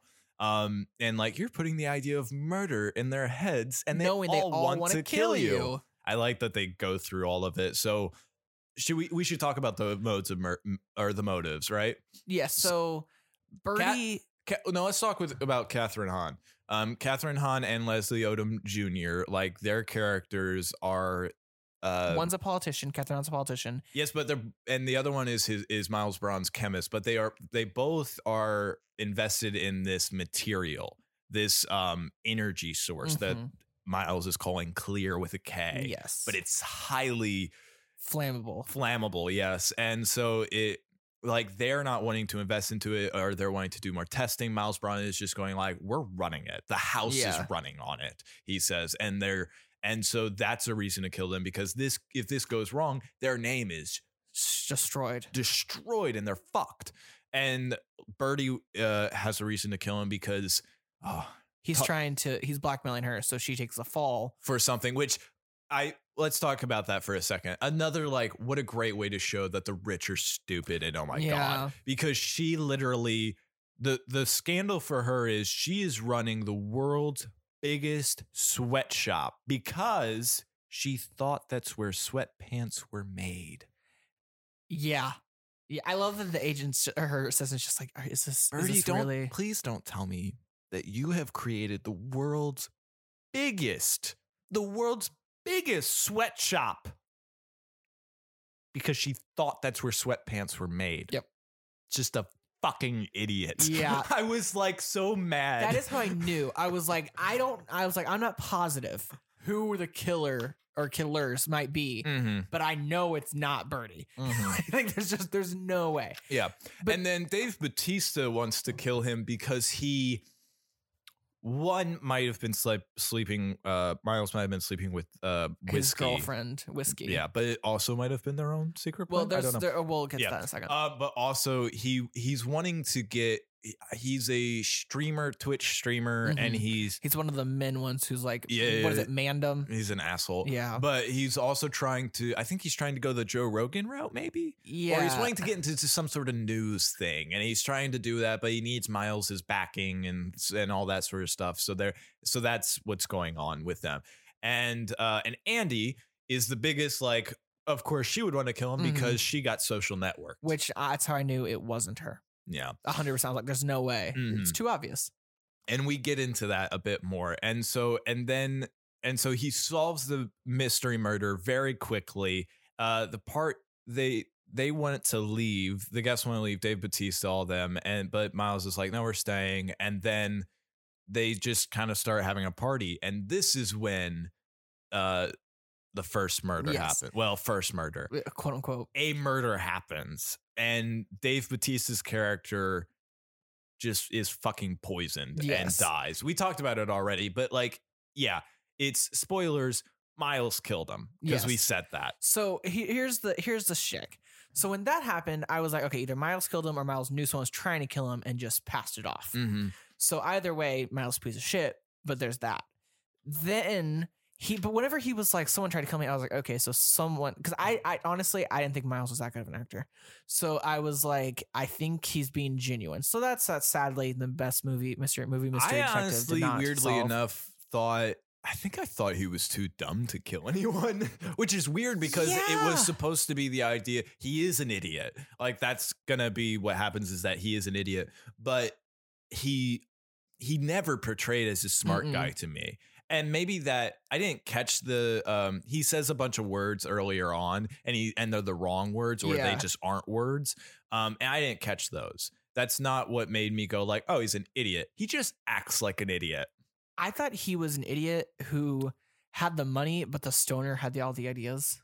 That was the guy who's just traveling. Like, he was like, he's just going through something. Yeah. I thought he was like having the ideas. And I thought that was funny. And I really thought that he was going to be the one that died, like very early on. And then right before Dave Bautista died, I went, oh, wouldn't it be genius if someone else died? And then Dave Bautista died. And I was like, duh, of course, that's so much more interesting.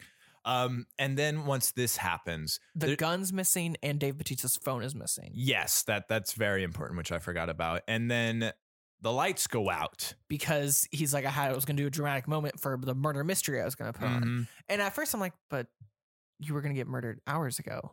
Yeah. That was my thing with that. I was like, that makes sense, but I didn't think about it. Murdered. Because again, greatest So movie, the lights go out.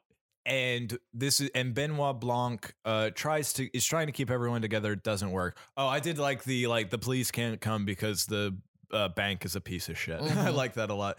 But it all kind of ends where he meets Andy, and then Andy, and they're talking, and it's like Duke is dead, Dave Bautista is dead, and you are the only, and it starts out with, you are the only one that can get the last piece of information that we need, and then she's shot. Yes, and then you turn around and Blanc is crying. He is crying. That was my friend. I was like, he's crying? I was originally like, oh wow, he was quite emotional to this person. Then we get the real answers of what happened. This floored me. Yeah, absolutely. I was shocked. I was like, this is a good twist. This is a really. Would you say that as the world's greatest murder mystery movie detective? It was a good twist. So so the twist is before I just rave about it. The twist is Andy was already dead. Yes, and she had a twin sister. Yes, who is now posing as Andy, which is why. Well, she goes to Blanc and she wants to hire him, and I think this is a compelling case, and he probably would have taken it whether the pandemic or not, but he was itching for a case. And he has the idea. She brings him the destroyed box. I also have a question. Was it Andy that destroyed the box, or was it the sister? Helen said it was her. It was Helen. Yeah. It was Helen the said sister. it came after because Miles had to cover his tracks. Okay, makes sense. He had to make it look like he didn't think she was dead. Makes sense. Okay. Spoilers. No, it's fine. It's fine. It's Miles. It's Miles. Miles is a piece of shit. Yeah, is the lesson here. But there's still a lot more twist to this. So yeah, Helen goes to him, and then he suggests that she portray Andy, and pretend to be her. Mm-hmm. This, I think it was a really smart idea. And then we see a lot of stuff that happened. We basically go through kind of the same events, which it didn't feel. They show enough new stuff to where, and they kept the stuff we had already seen short enough to where I wasn't really going like, we've seen this. Mm-hmm. We see a lot of stuff that happened in between scenes. Like one, Blanc is meeting up with Andy, and they're quite a few times to keep updated on the information that she's getting. She's getting it from spying on people, rummaging through rooms, just chatting with Whiskey. Which that made me know it wasn't Whiskey. Yeah, I never really suspected Whiskey because she seemed like the new person, and like she was kind of just there to. I didn't really know what her motives were at the moment, but they didn't seem she was there malicious. To pimp the fuck out. Yeah, pretty much. Which was a little fucked up. It made me feel bad for her. I was like, damn, that's a rough time. But I actually, so I watched this movie a second time, right? Yes. And on the second time rewatch, during that first bit where we don't have any of the information, there are a bunch of stuff that they see. Like there's a moment in where we see Andy or Birdie is talking about what it was like before Miles like got big, and how she was the one that controlled him, and that she missed that and stuff. And if you go back before it reveals everything, you can see the phone like fly into the purse and her walk around and sit down. You can see the moment when that happens, but I never saw it the first time at all, because they still use the hat to their advantage. And I thought it was really good and interesting. And whenever Blanc meets up with her right before she gets shot, he does call her Helen. Oh, he does, doesn't he? He calls her Helen, and I thought that maybe that was just something that they changed once we actually once they revealed stuff. No, it was all right there, and we just didn't catch it. Yeah. This movie plays with the idea of and it's not a new thing, but it plays with everything is hiding in plain sight. Mm-hmm. And he says that the whole time. He's like, it's layered, but it's all there. And it works out really fucking well, because it, like that, and for that aspect, but also just Miles in general, because with the glass thing, that really was the biggest one of like, that was a risk to put that in, because you straight up caught it. I almost caught it, and but it still worked. I think a lot of people still didn't really guess it once they saw the one radio where he puts it down and he picks it up. They go, oh, that's what it was, which is how he was supposed to play it off. I also looked, you can see when he puts the gun in the ice tray, like right before he makes the drink. Yeah. And I was watching, I'm like, he just put the fucking gun away. Oh my fucking God, it was right there. There's so many of those, and it's so fucking interesting. So yeah, what happens is we see all the like bits and pieces and conversation that she has. She has this huge spiel where she explains the connection between everyone, and then which is from the first one. But we also then see the conversation that Catherine Hahn's character and her have afterwards, and she's hammered the entire time. She's like, "Can you say that one more time?" Just like, "Oh, honey." I like what Blanc said though, which was that I think you should take up drinking because you're amazing at it. Well, and I like whenever it was just I like that she had no inhibition, so she could call them all out.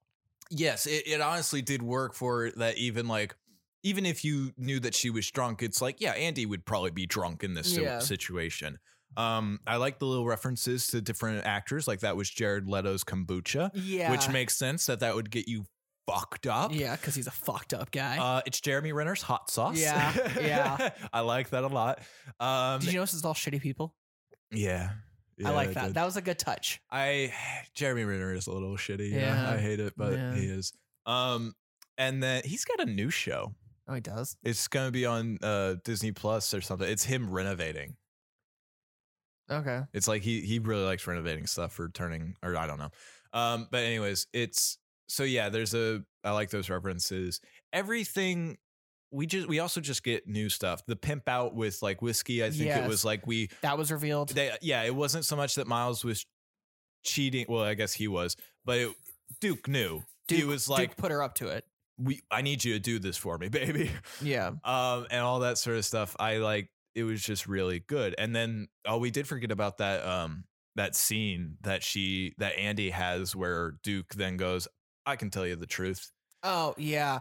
Well, because LeBlanc tells her, she's like, he in the flashback, he's like, you need to make a scene to where you have to leave. Like someone calls you out. And no one will want to follow you. And that's exactly what she did. She does it really well, because then she just starts rampaging through all the rooms looking for this napkin, which we haven't really talked about. But this is really where the real mystery gets into it. So there is a napkin that Andy wrote on, and this is where Alpha and like how Miles got rich, and this was the beginning of all of it. The entire idea. And it was originally Andy's idea, and it was on this napkin, which she lost. She didn't have it for a long time, but I guess he came up with his own. He made his own with the idea. And then after the court case closed. Yes, and he social networked her out so that it was he had the idea and he was the genius, and he gets all the money and she gets some of the money, because they did say, like, you come in here with your Gucci flats and everything. And so that's what happens. And then it becomes this court case where all the friends turn on her and go, it was Miles that wrote it. Yeah. And then it just becomes a court case. She finds the napkin. It's the original one because it has the glass onion on it. And then what is it? And so she emailed that to everyone except Miles, I guess, and was like, here's your chance to come clean before I make this public. Which Leslie Odom Jr. Lionel sends faxes it to Miles. Miles knows, so he goes to Andy's house and poison her in just straight in front of him. Yeah. Which I thought there was going to be more of that. I thought Lionel was going to be the one that killed her. I thought someone else was going to kill Dave Bautista, and then I thought Miles killed Helen/Andy. Okay, makes that sense. was I thought it was gonna be. I thought they were gonna do, because they kept saying Clue. Yes. So in Clue, it's everyone killed everyone. Like that's the whole shtick at the end. I thought they were gonna kind of try and go that route to like poke fun at it. I'm glad they didn't. That would have been bad. But and so so he kills her. He goes away. Dave Bautista apparently saw him because they almost got into a crash, and he even does say it at the party. It's like, do you remember when you almost pancaked me at and then Miles just goes like at Anderson Cooper's birthday party or something, and then just kind of blows it away, and you don't even think about it, but it's like, oh shit, he literally just said it. And he calls him, that's why he killed Duke. And well, he killed Duke because Duke saw the message of the newsletter that is when things get a little bit more interesting and surprising, and maybe plot holy. But then just arrange this whole thing, send a box to Andy anyways that says cover his tracks, and then we're a little bit caught up. The reveal being, no, we haven't really gotten to the reveal too much. It's still just that's the backup. It is revealed in the second turnaround though that Helen was saved from being shot from the journal. Yes. And that she is actually alive, and they are faking it so that they use the Jeremy Renner hot sauce to make blood and also make him cry. That's why he was crying. But at the time I was thinking, oh, he's crying because this was a person that he knew, and that's he feels bad that she got shot because of his idea. But no, she's fine. And that the only place left for the napkin to be, or this red letter that it is being encased in, is in the glass onion, Miles's office. And they knew exactly where it was because it was fucking right in our face the whole time. The second she walked in there, I was like, the red dot on the thing. But did you catch it before that? I did not catch it before she went in there the second time. I didn't catch it either. I even looked at the red dot and I was like, oh, they must have used glass or something. Oh, that must be glass. And then it was it. And it was like, it's the fucking letter. He's an idiot for not burning it. Yeah, really is. Yeah. And so she goes and sees it. I'm very confused on the report that it was a suicide, that got out, and then once he saw it. So the shtick is, he was saying, I'm getting so many Google alerts, the Googs or whatever. And I think he has one for movies. Yeah, he has one for movies. And I guess he probably had one for all of their names. so that if something came up about them, he knew that A, he might have to cover his tracks, or B, he might need to do something. Well, no, this was Duke. I know. Duke said he had alerts for all kinds of different things. Yeah, but he didn't have one to cover his tracks. No, but he needed to know so he could cover his tracks. Okay. So when Andy's name was probably one of those message the notifications, and then he opened it, and it was while he was talking about his views, and then he brought Miles over and was like, "Hey, with these numbers, quote unquote." But they've got the Andy committed suicide thing right on it. So here's where it gets a little confusing for me. So obviously this is all from Miles' point of view that I'm saying it from. He kills Andy, thinks he kills her, puts her in the car so it's staged like she committed suicide, then sends the box. Then suddenly she shows up at the island, which he wasn't expecting because he thought he killed her. So his thought process clearly is, oh no, I didn't kill her. I failed. I've got to make up for that at some point during this evening. But then he sees that note, which says that she did commit suicide and it went public. So what's going through his head at that point? Duke or no, Miles? Miles. Miles knew it was Helen. He did? That's my theory. It seems like he didn't once they finally revealed it. He knew it was Helen because when he was walking around with the gun, he yelled for Andy's name in the hallway before he shot her. Because he knew he killed her. He knew he killed her. He knew it had to be Helen. Because everyone else forgot she had a twin except him. Yeah, but saying that's not proof that he knew that he was looking for her despite him trying to be like, oh, I'm being hunted, so he ran away. I understand, but it doesn't show that he knew that was Helen. Even if him saying like Andy, it's like, no, he could still think that's Andy, and he's trying to kill Andy because he tried to kill her before and it didn't succeed. I think he knows she's dead because he killed her with the powder. That was the whole shtick. Yes, but I'm also just going like, it seems like he should have known it was Helen, but it seems like he didn't. I think he had to play it off because he couldn't kill her in plain sight. I don't know. What's his motivation for killing Helen? She knows that he killed Andy. She doesn't know that, though. I mean, she knows. She doesn't have proof, but she knows. Yeah. I also think... I don't know if he knew that was Helen until it was revealed. Because I think he was, if I remember correctly, he seemed surprised. Flabbergasted whenever she arrived, though. He was, yes. Like, he was flabbergasted. Yes. I mean, you could be right. I think either way it works. That feels like a plot hole, though, because it's like, you saw that the suicide worked or something. I don't know. Anyways... I think once he saw the message that she did commit suicide, he was like, oh, it's her twin. So then he knew that it was Helen at that moment. But he had to kill Duke so that he could go kill her because Duke knew that she committed suicide. I don't know if that's... I don't know. I don't understand that one fully because that still doesn't explain it to me. Because I feel like if he knows that it's Helen, then there's really no reason to go after her and try to shoot her. But at the same time, Miles Braun is an idiot. Yeah. Now we get into the big reveal. This is the like Benoit Blanc tells what happened during this. He's also buying time for her to find the envelope and everything.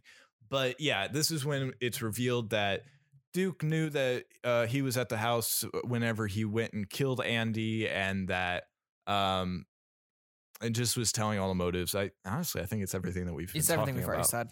And then reveals that Helen, that one, she wasn't shot, she's fine, and that she is and that Andy is dead, and that this is Helen, which everyone else was shocked by, and that's when they remember, oh yes, she has a twin sister. And then she reveals that she has the napkin and it's the right one because it has the glass onion, to which he immediately burns. Yeah, he went, well, on second thought, he was like, did anyone else see it? And then they were like, and then he was like, well, you know what, fuck it. And then he just burned it. I was like, fuck. Well, and then I love that. Why would you flaunt it in his face like that? I don't know. I think she was just in the moment. Well, and then LeBlanc immediately is like, that's all we had. And then he leaves and he's like, I can't see this because I can't be witness. Now, this is another thing. This is another thing for me. Because like I said, I feel like I do have problems with the first one. There are a couple things, and I still have a couple things with this one. Well, I don't have like the donut hole problem. I actually do like the analogy of the glass onion. Yeah, I did too as well. I didn't know that was a Beatles song. Yeah. I had no idea. There are a lot of Beatles references in this. I didn't know it was a Beatles song. But it's on their White Album. yes. So it's the glass. It's Andy's glass. So I thought what was going to happen, and it's not what happened, was he gives her the glass and says, like, maybe all you need is a little courage. And what happens is she drinks it and just starts destroying everything, which the other friends join in, start destroying stuff. And then she immediately goes for the big plan, which is to blow it all up. And burn the Mona Lisa. Yes. She wanted to ruin the man's name. We'll get back into that for a second, but I want to get back to this glass.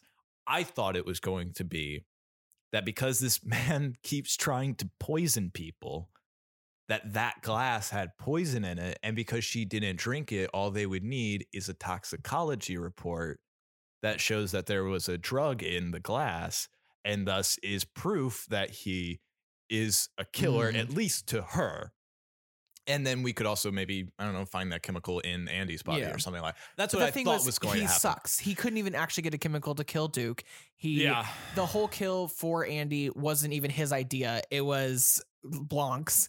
Yeah. Like he's literally like, I love how upset, because before we get to the whole Mona Lisa I do like how upset Blanc is. He's like, you're horrible at this. He's like, this isn't even a hard one. I like you're that just whole an idiot. I like that whole bit where he's just like, I, like everyone else, thought that Miles Braun was this very genius, too smart kind of a guy, but Miles Braun is an idiot. And I love that. That was so much fun. But he also says, like, if you had put just a bit of thought into this, you've stolen the whole idea from me. That's how close you got, and you're a fucking idiot. And it's so fucking crazy. Yeah. And then, but yeah, so how it plays out, and I don't know if there being poison in that glass would have been better or if it would have just solved it sooner. I don't know. But I do like what happened next, because it was very rewarding.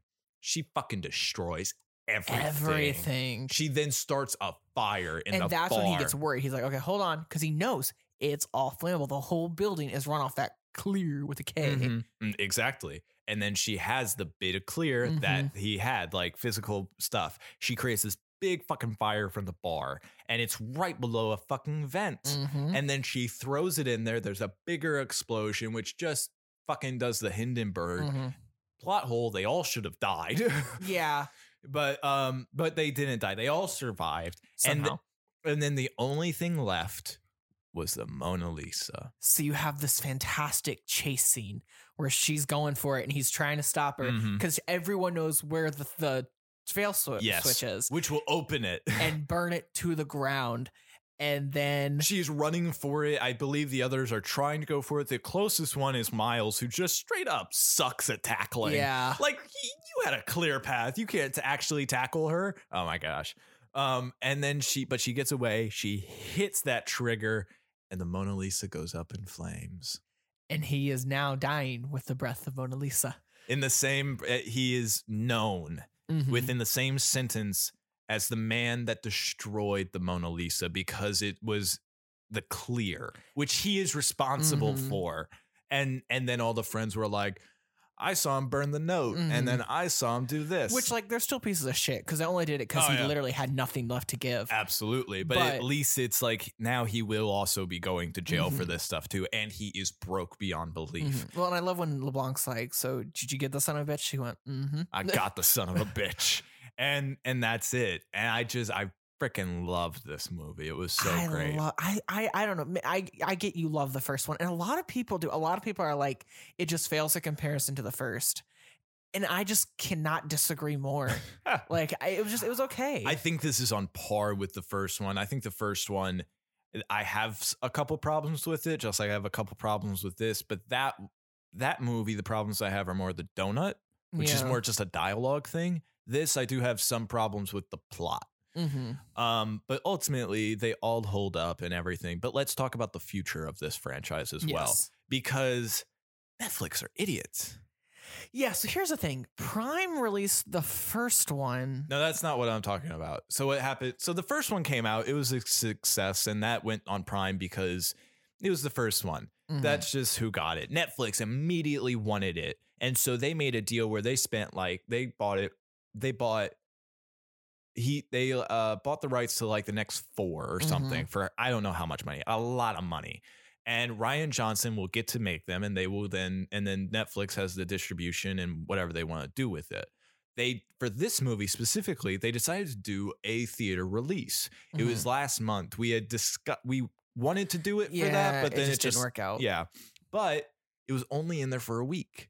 And how fucking stupid. Yeah. Because from the numbers for how long it was in there and for the budget it takes to make this, it was making good money, but it only made 13 million in the box office, which simply isn't good numbers. If you had kept it there for longer, it probably would have made the money that you needed for it. It's being very successful on Netflix right now. I think it's the number one movie at the moment. It is. And so it's a very successful movie, but it doesn't make the money up because they got 13 million from this and they spent like hundreds of millions on all of them.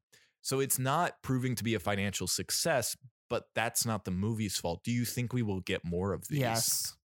I would be shocked. I really hope so. I mean, one, they've already bought it, so I would imagine they will. But at the same time, I'm concerned because I'm thinking if the money isn't showing right, then maybe they will get scared and back out. But I don't know. I think streams will tell. And a lot of people are streaming it and a lot of people are enjoying it. But the streaming of it also has to be like, for them to make money, it has to be that this property brought more viewers to Netflix. And Netflix now is doing a lot of if it doesn't bring viewers, it's not worth it. Yeah, but they're also doing like the no sharing, password sharing, and they're making a lot of moves that are probably going to hurt them more than they realize.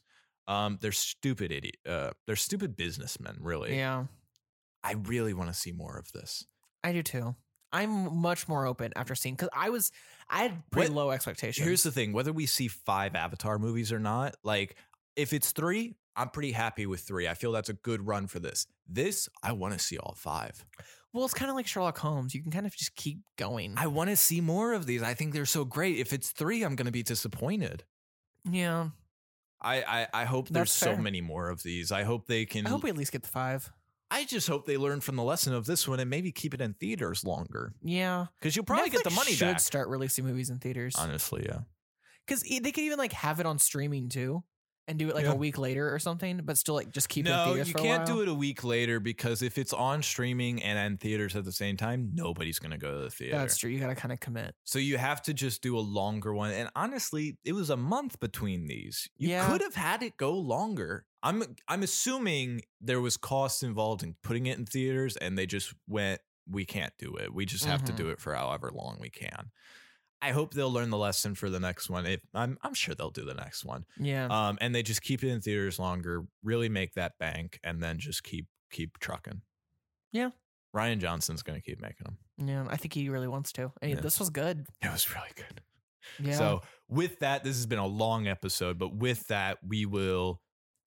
Sorry about that, guys. Had a bit of a change of plans, but if you would like to reach out to us, you can do that on the backtothepoint21@gmail.com, or you can reach out to us on Instagram or Twitter. Both of those are Back to the Point.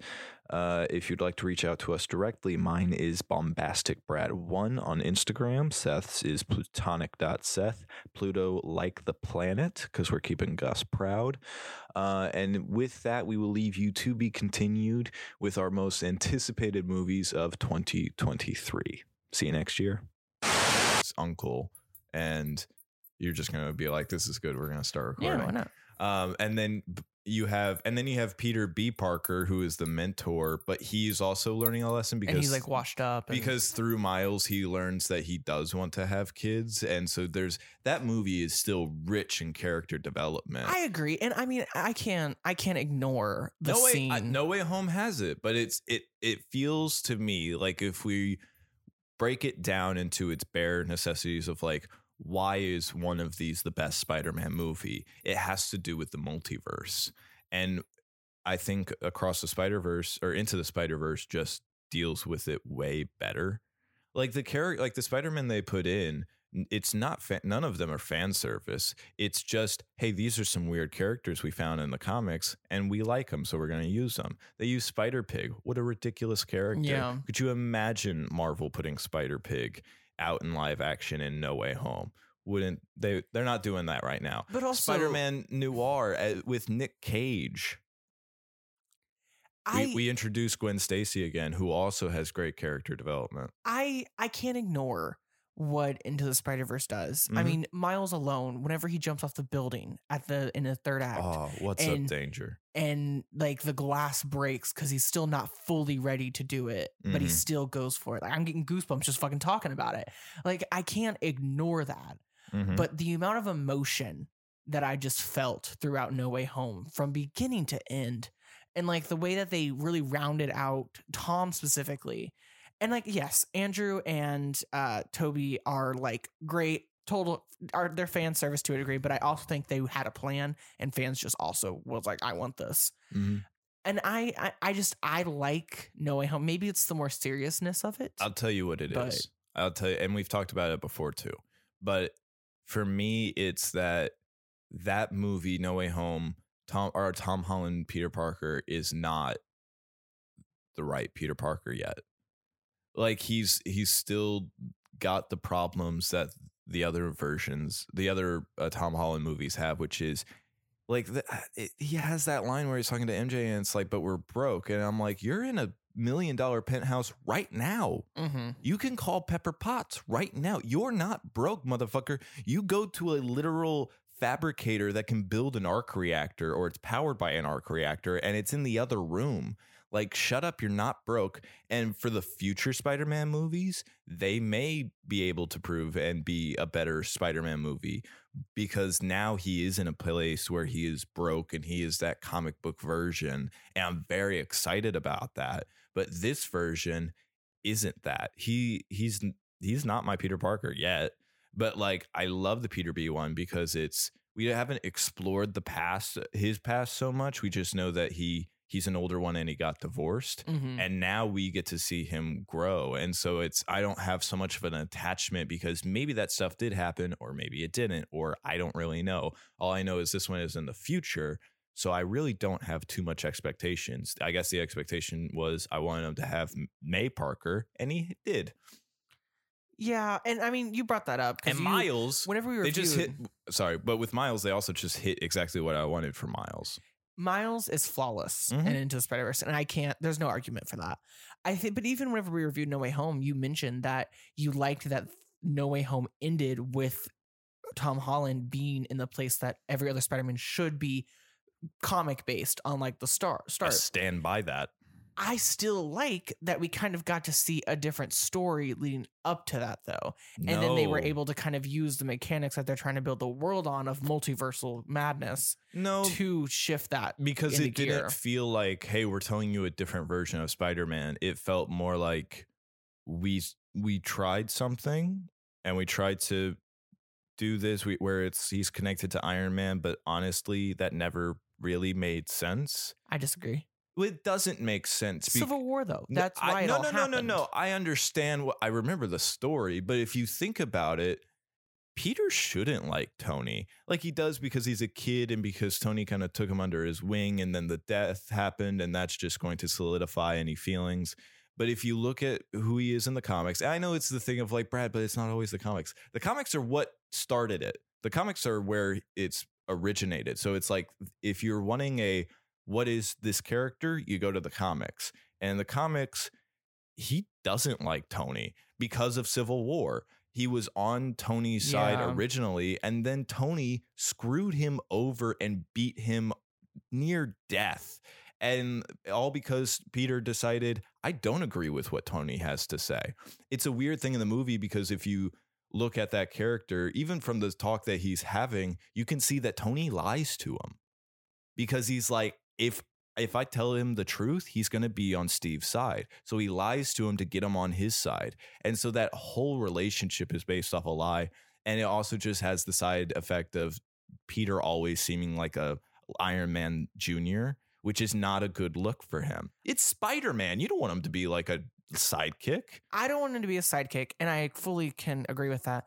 But I think that was kind of the point of Far From Home and then No Way Home, which was it kind of solidified it solidified for Tom personally. I'll give you No Way Home, because No Way Home is when they really like try kick it into gear. And it ends with him being in the comic book accurate version where it's like they definitely were trying to get away from it in No Way Home, but in Far From Home, I definitely disagree. He's literally trying to be the next Iron Man in that movie. He's feeling like he has to be. Yeah. So it's like they're running with it with that still. And those movies are good, and like I like them for various different reasons. That aspect I really don't like in all of them.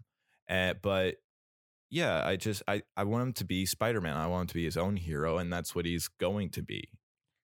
And that's why I'm like, the next trilogy, very excited for. That's fair. I find it incredibly hard to believe that Kevin Feige, who has 6 phases planned now fully, it didn't have some plan to be like, okay, so I know I'm starting here, but I know I want it to end here. But it's also like that plan changes constantly. It's not.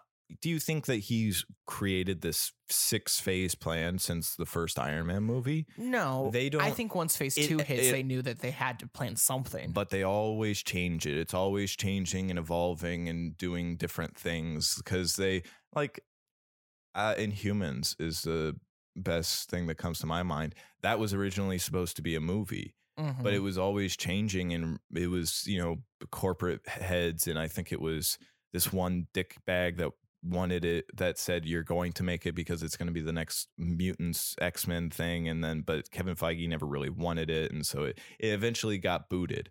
But it's just like it's always changing, especially with fan reactions to things. That's fair. So, if think about it, you had a whole trilogy where he was that, and in the last movie they changed it to how people usually want Spider-Man. Sounds like they tried something and the fans didn't like it, so they had to work around it and change it. But a lot of people like Tom Holland's trilogy. I personally love his original trilogy. I like a lot of stuff in it. I think the first movie really captures that high school vibe spirit of Spider-Man, and it's very fun. I think the Iron Man elements are too much in it.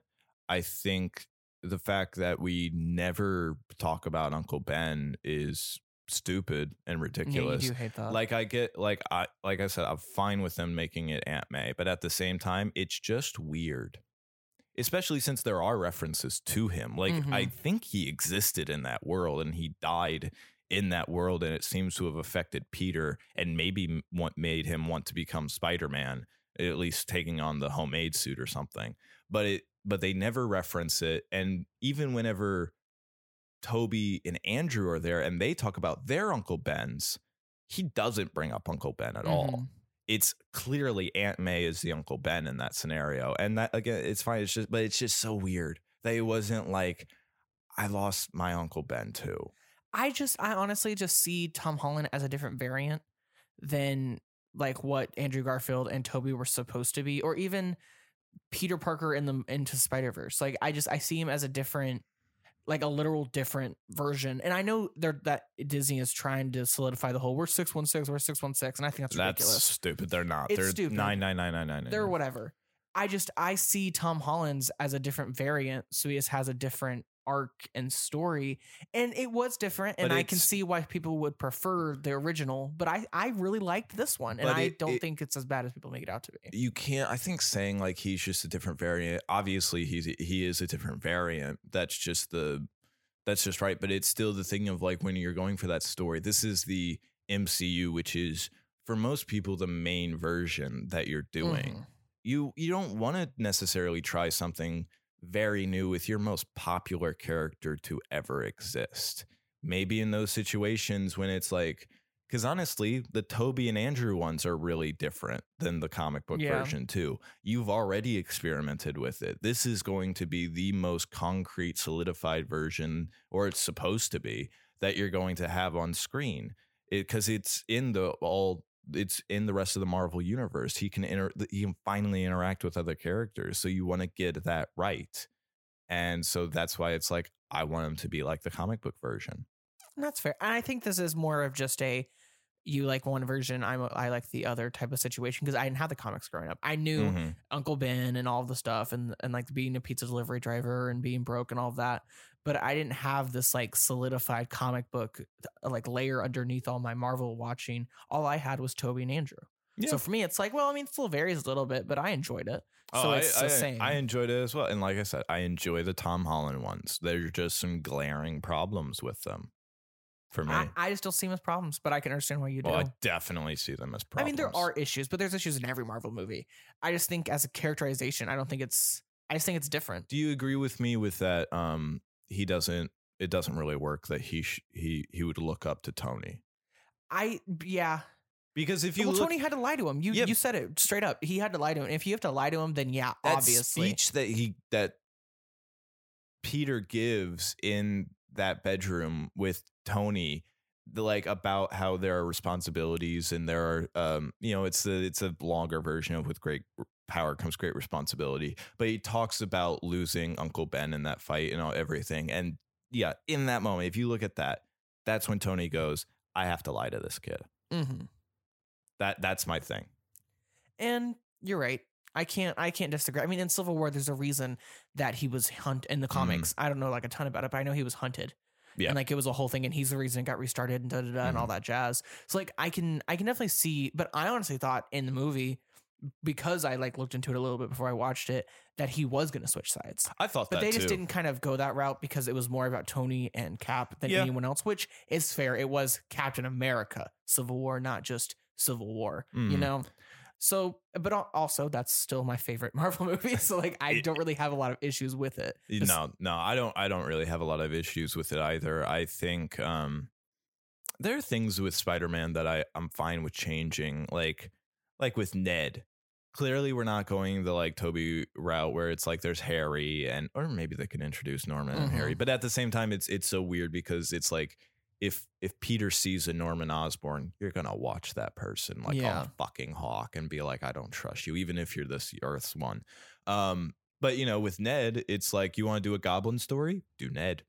That's super interesting. I definitely think now that everything's reset, that might happen. Oh, I think so too. Because he doesn't have that connection to Peter anymore. I think it will happen. Even they mentioned it in No Way Home, where it was I don't ever want to turn evil and kill you. It's you're definitely going to turn evil and try to kill it's him. fucking that. Yeah, but it's still just that's interesting, but it's very different.